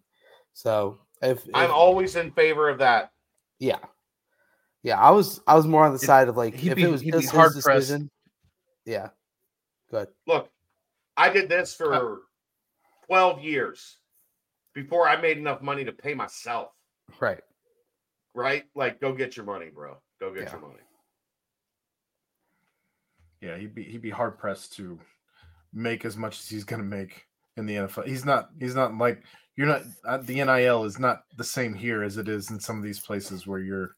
And it's not like he's going to go from a top 50 player to a top 10 player. Yeah. Where the difference is significant. If you're a monumental second round guy, you're a second round guy. You're not jumping up into lottery pick status, for lack of a better term. Yeah. To where, the money is life changing to come back for a year. And I also wanted to give one last shout out. Go ahead. I was just gonna say, not with what we've seen thus far. Yeah. Right. Agree. Shouts to Jawan Briggs. He had my favorite play of the Oklahoma State game when he absolutely blew up that pulling tackle. That's what we talked about last. He's gonna get drafted. Lit him up. He has enough tape of things he's done that are somebody's gonna take. Great size, great strength. Yeah. People are gonna be blown away by his human. Great human. Yeah. All right. That is the football portion of the mailbag. Moving along to the basketball portion of the mailbag, which only has one question, but it's a good one. As we stand on the doorstep of the Coach Wes Miller's 3rd regular season campaign, which of the following 7 songs do you think will symbolize the 23-24 season? A Long December by Counting Crows, one of my favorites. Baby, I Love Your Way by Peter Frampton. Give Me 3 Steps by Leonard Skinner. We Will Rock You by Queen. Bouncing Around the Room by Fish. Comfortably Numb. Top 5 favorite songs, Bouncing Around the Room. Sentimental. Comfortably Numb by Pink Floyd. Cleaning Out My Closet by Eminem. Bonus selection, Won't Get Fooled Again by The Who. And Kicking Arse in the Morning and Taking Names in the Evening, Marshall Bruce Mathers III. It's an Eminem for you. It is Marshall Eminem. Bruce Mathers for you non-Detroit folk out there. Chad, you're the music man. What you got? I mean, I'm not really the music man. You and Aaron, definitely.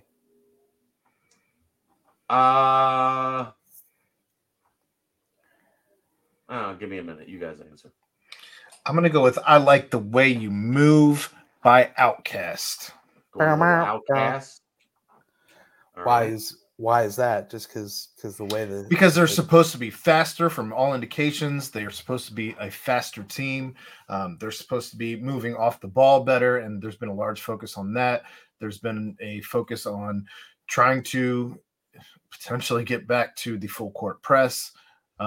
If Aziz, Jamil get cleared, I think we're going to start seeing some dunking again, finally. Hey! Which I have missed so damn much. So I'm going with, for all of those reasons, I like the way you move. Yeah. That's I got why it. I'm saying the Pointer Sisters. I'm so excited. You're going to hear it next week. Next Sunday will be a lot more Pointer Sisters out of me. I'll tell you that much. I got mine. I'm so The scared. next episode, Dr. Dre. Da da da da da. Right? It's the next episode. No more AAC. Into the Big 12. No more Under Armour. No more Under Armour. Into the Jumpman era. The next episode. I think I nailed it. Yeah. Yeah. Good job. I mean, gosh. I might just sit here and play Pointer Sisters and just sing it if some, I don't know, if just give me someone, just clear one of them instantly, please. I picture you like Jesse Spano. I'm so excited. I'm so scared. It's been a very interesting mix of that.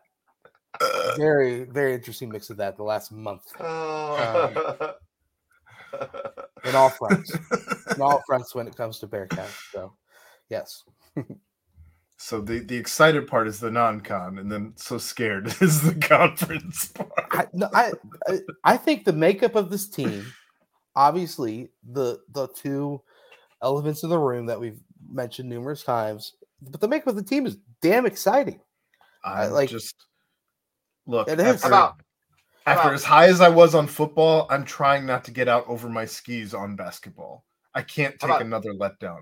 Especially when we're 13-0 heading into conference play. Let's go. Shut the fuck up for a second. Go ahead. How about Dirty by Christina Aguilera? I want to get dirty. Underrated music video. All-time music video. Or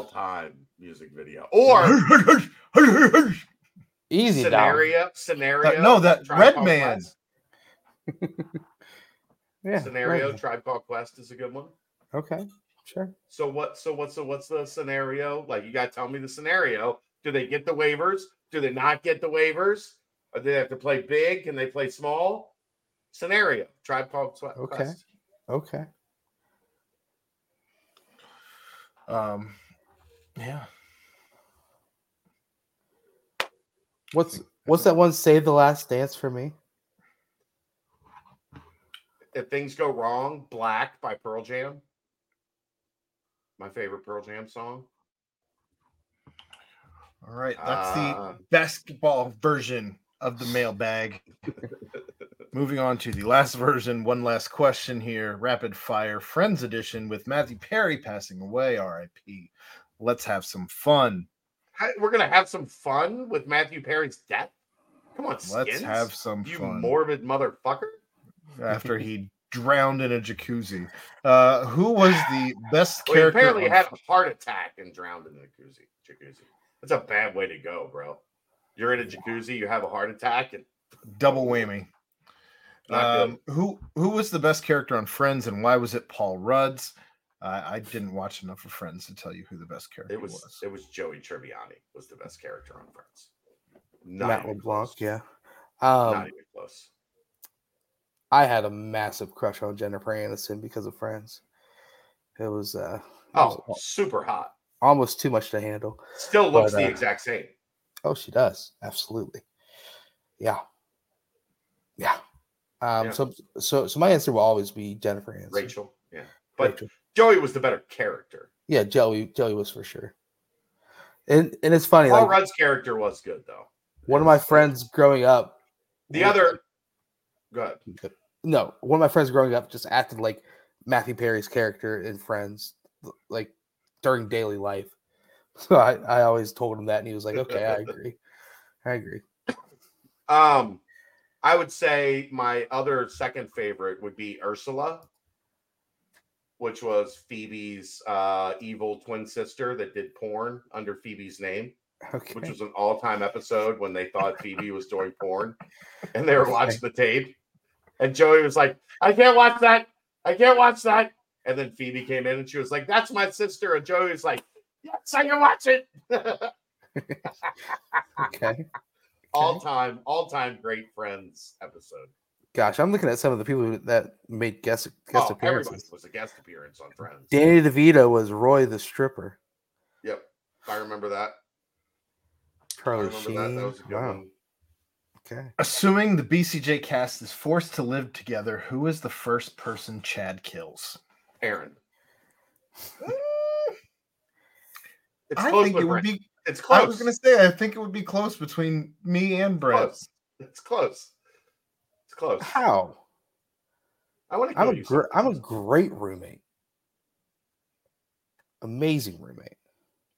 I feel like at 1 o'clock, 2 o'clock in the morning, when most people would want to go to sleep after a long night of drinking, though, you want to keep going until 7 a.m. Yeah, no duh. Yeah, and I'd want to kill you. But I'll still be at the bar doing that. And then They were in New York, so the bars would be open until 4. I Right. should be asleep by the time Brent gets home. Now, if he came home and woke me up, I would want to kill him. Don't worry, I'm a quiet bear. Sneak my way in, eat my Taco Bell, and hit the hay. It's about all we do. Walrus says the first person that dies is Royer killing himself on day 2. Already tired of everyone's bullshit. Look, Walrus, you're talking about a guy that informs us at 7:55 every Monday that he's going to be late for the show. He is very late today. He's 2 hours and 6 minutes late. He's still running late. He said, I had some work. I will text you when I'm on my way home. And we haven't heard from him. I hope he's okay. Thrifty's been on one tonight. You aren't lying. Deanna, Reese Witherspoon as Rachel's sister was great. That was really good. I did like that. Because he doesn't want to deal with our bullshit. Well, then I don't want to pay him. It's a simple transaction. If he doesn't want to be here, that's fine. Who was the most irritating character on Friends, and why is the correct answer Ross? It's Ross. Without question. Yeah, it's Ross. Because, like, Phoebe's too funny to be annoying. Right. I mean, Rachel's Rachel. Monica was annoying at times. But she's good looking gal. But Ross was fucking annoying. The other answer is Fran Drescher. But her character was designed to be annoying. Right? Like, that was the whole point of casting her, was to be annoying. Well, it was annoying too because Ross got Rachel, so everyone's like, screw you, man. So even without Rachel, Ross was annoying. Yeah, true. Yeah, Janice was annoying, Deanna. Follow-up question: has Jennifer Aniston aged in the last 20 years? Is she a goddess? Yes. No, but plastic surgery is a hell of a drug. Look, man. Oh, please. You think that she hasn't had work done? Get out of here, Brent. Did you watch The Breakup? Great movie. She had her nose done, I believe, while on Friends. Good for her. I'm not. She made $1 million an episode But my point is that's why she hasn't aged. Horrible Bosses. She had a great role in that. I thought he was going to say a great racket. Get us out of here, Brent. Hey guys, we are a week away. We're smiling, we're laughing, and Aaron has energy. We made it. It'll be the second half of UIC. We're talking about Day Thomas with a quick 15 points. You know, Daniel Skilling just threw down a dunk. Wait. That game starts at 9. Yeah. Oh. Yeah. Nuts. 9 p.m. tip. Okay, Aaron. Keep yourself muted. But there you are. 9 p.m. That means we're not doing a live nightcap until midnight that night. Yeah.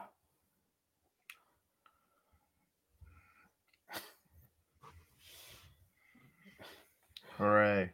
3:30 p.m. Saturday live from Nippert Stadium. Got those pesky Central Florida Knights coming to town, so keep looking at that.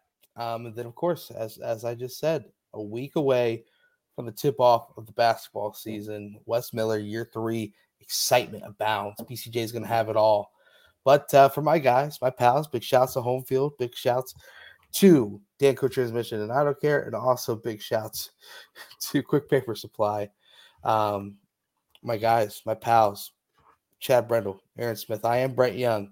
Yet again, another fantastic BBP presented by BearcatJournal.com. See ya!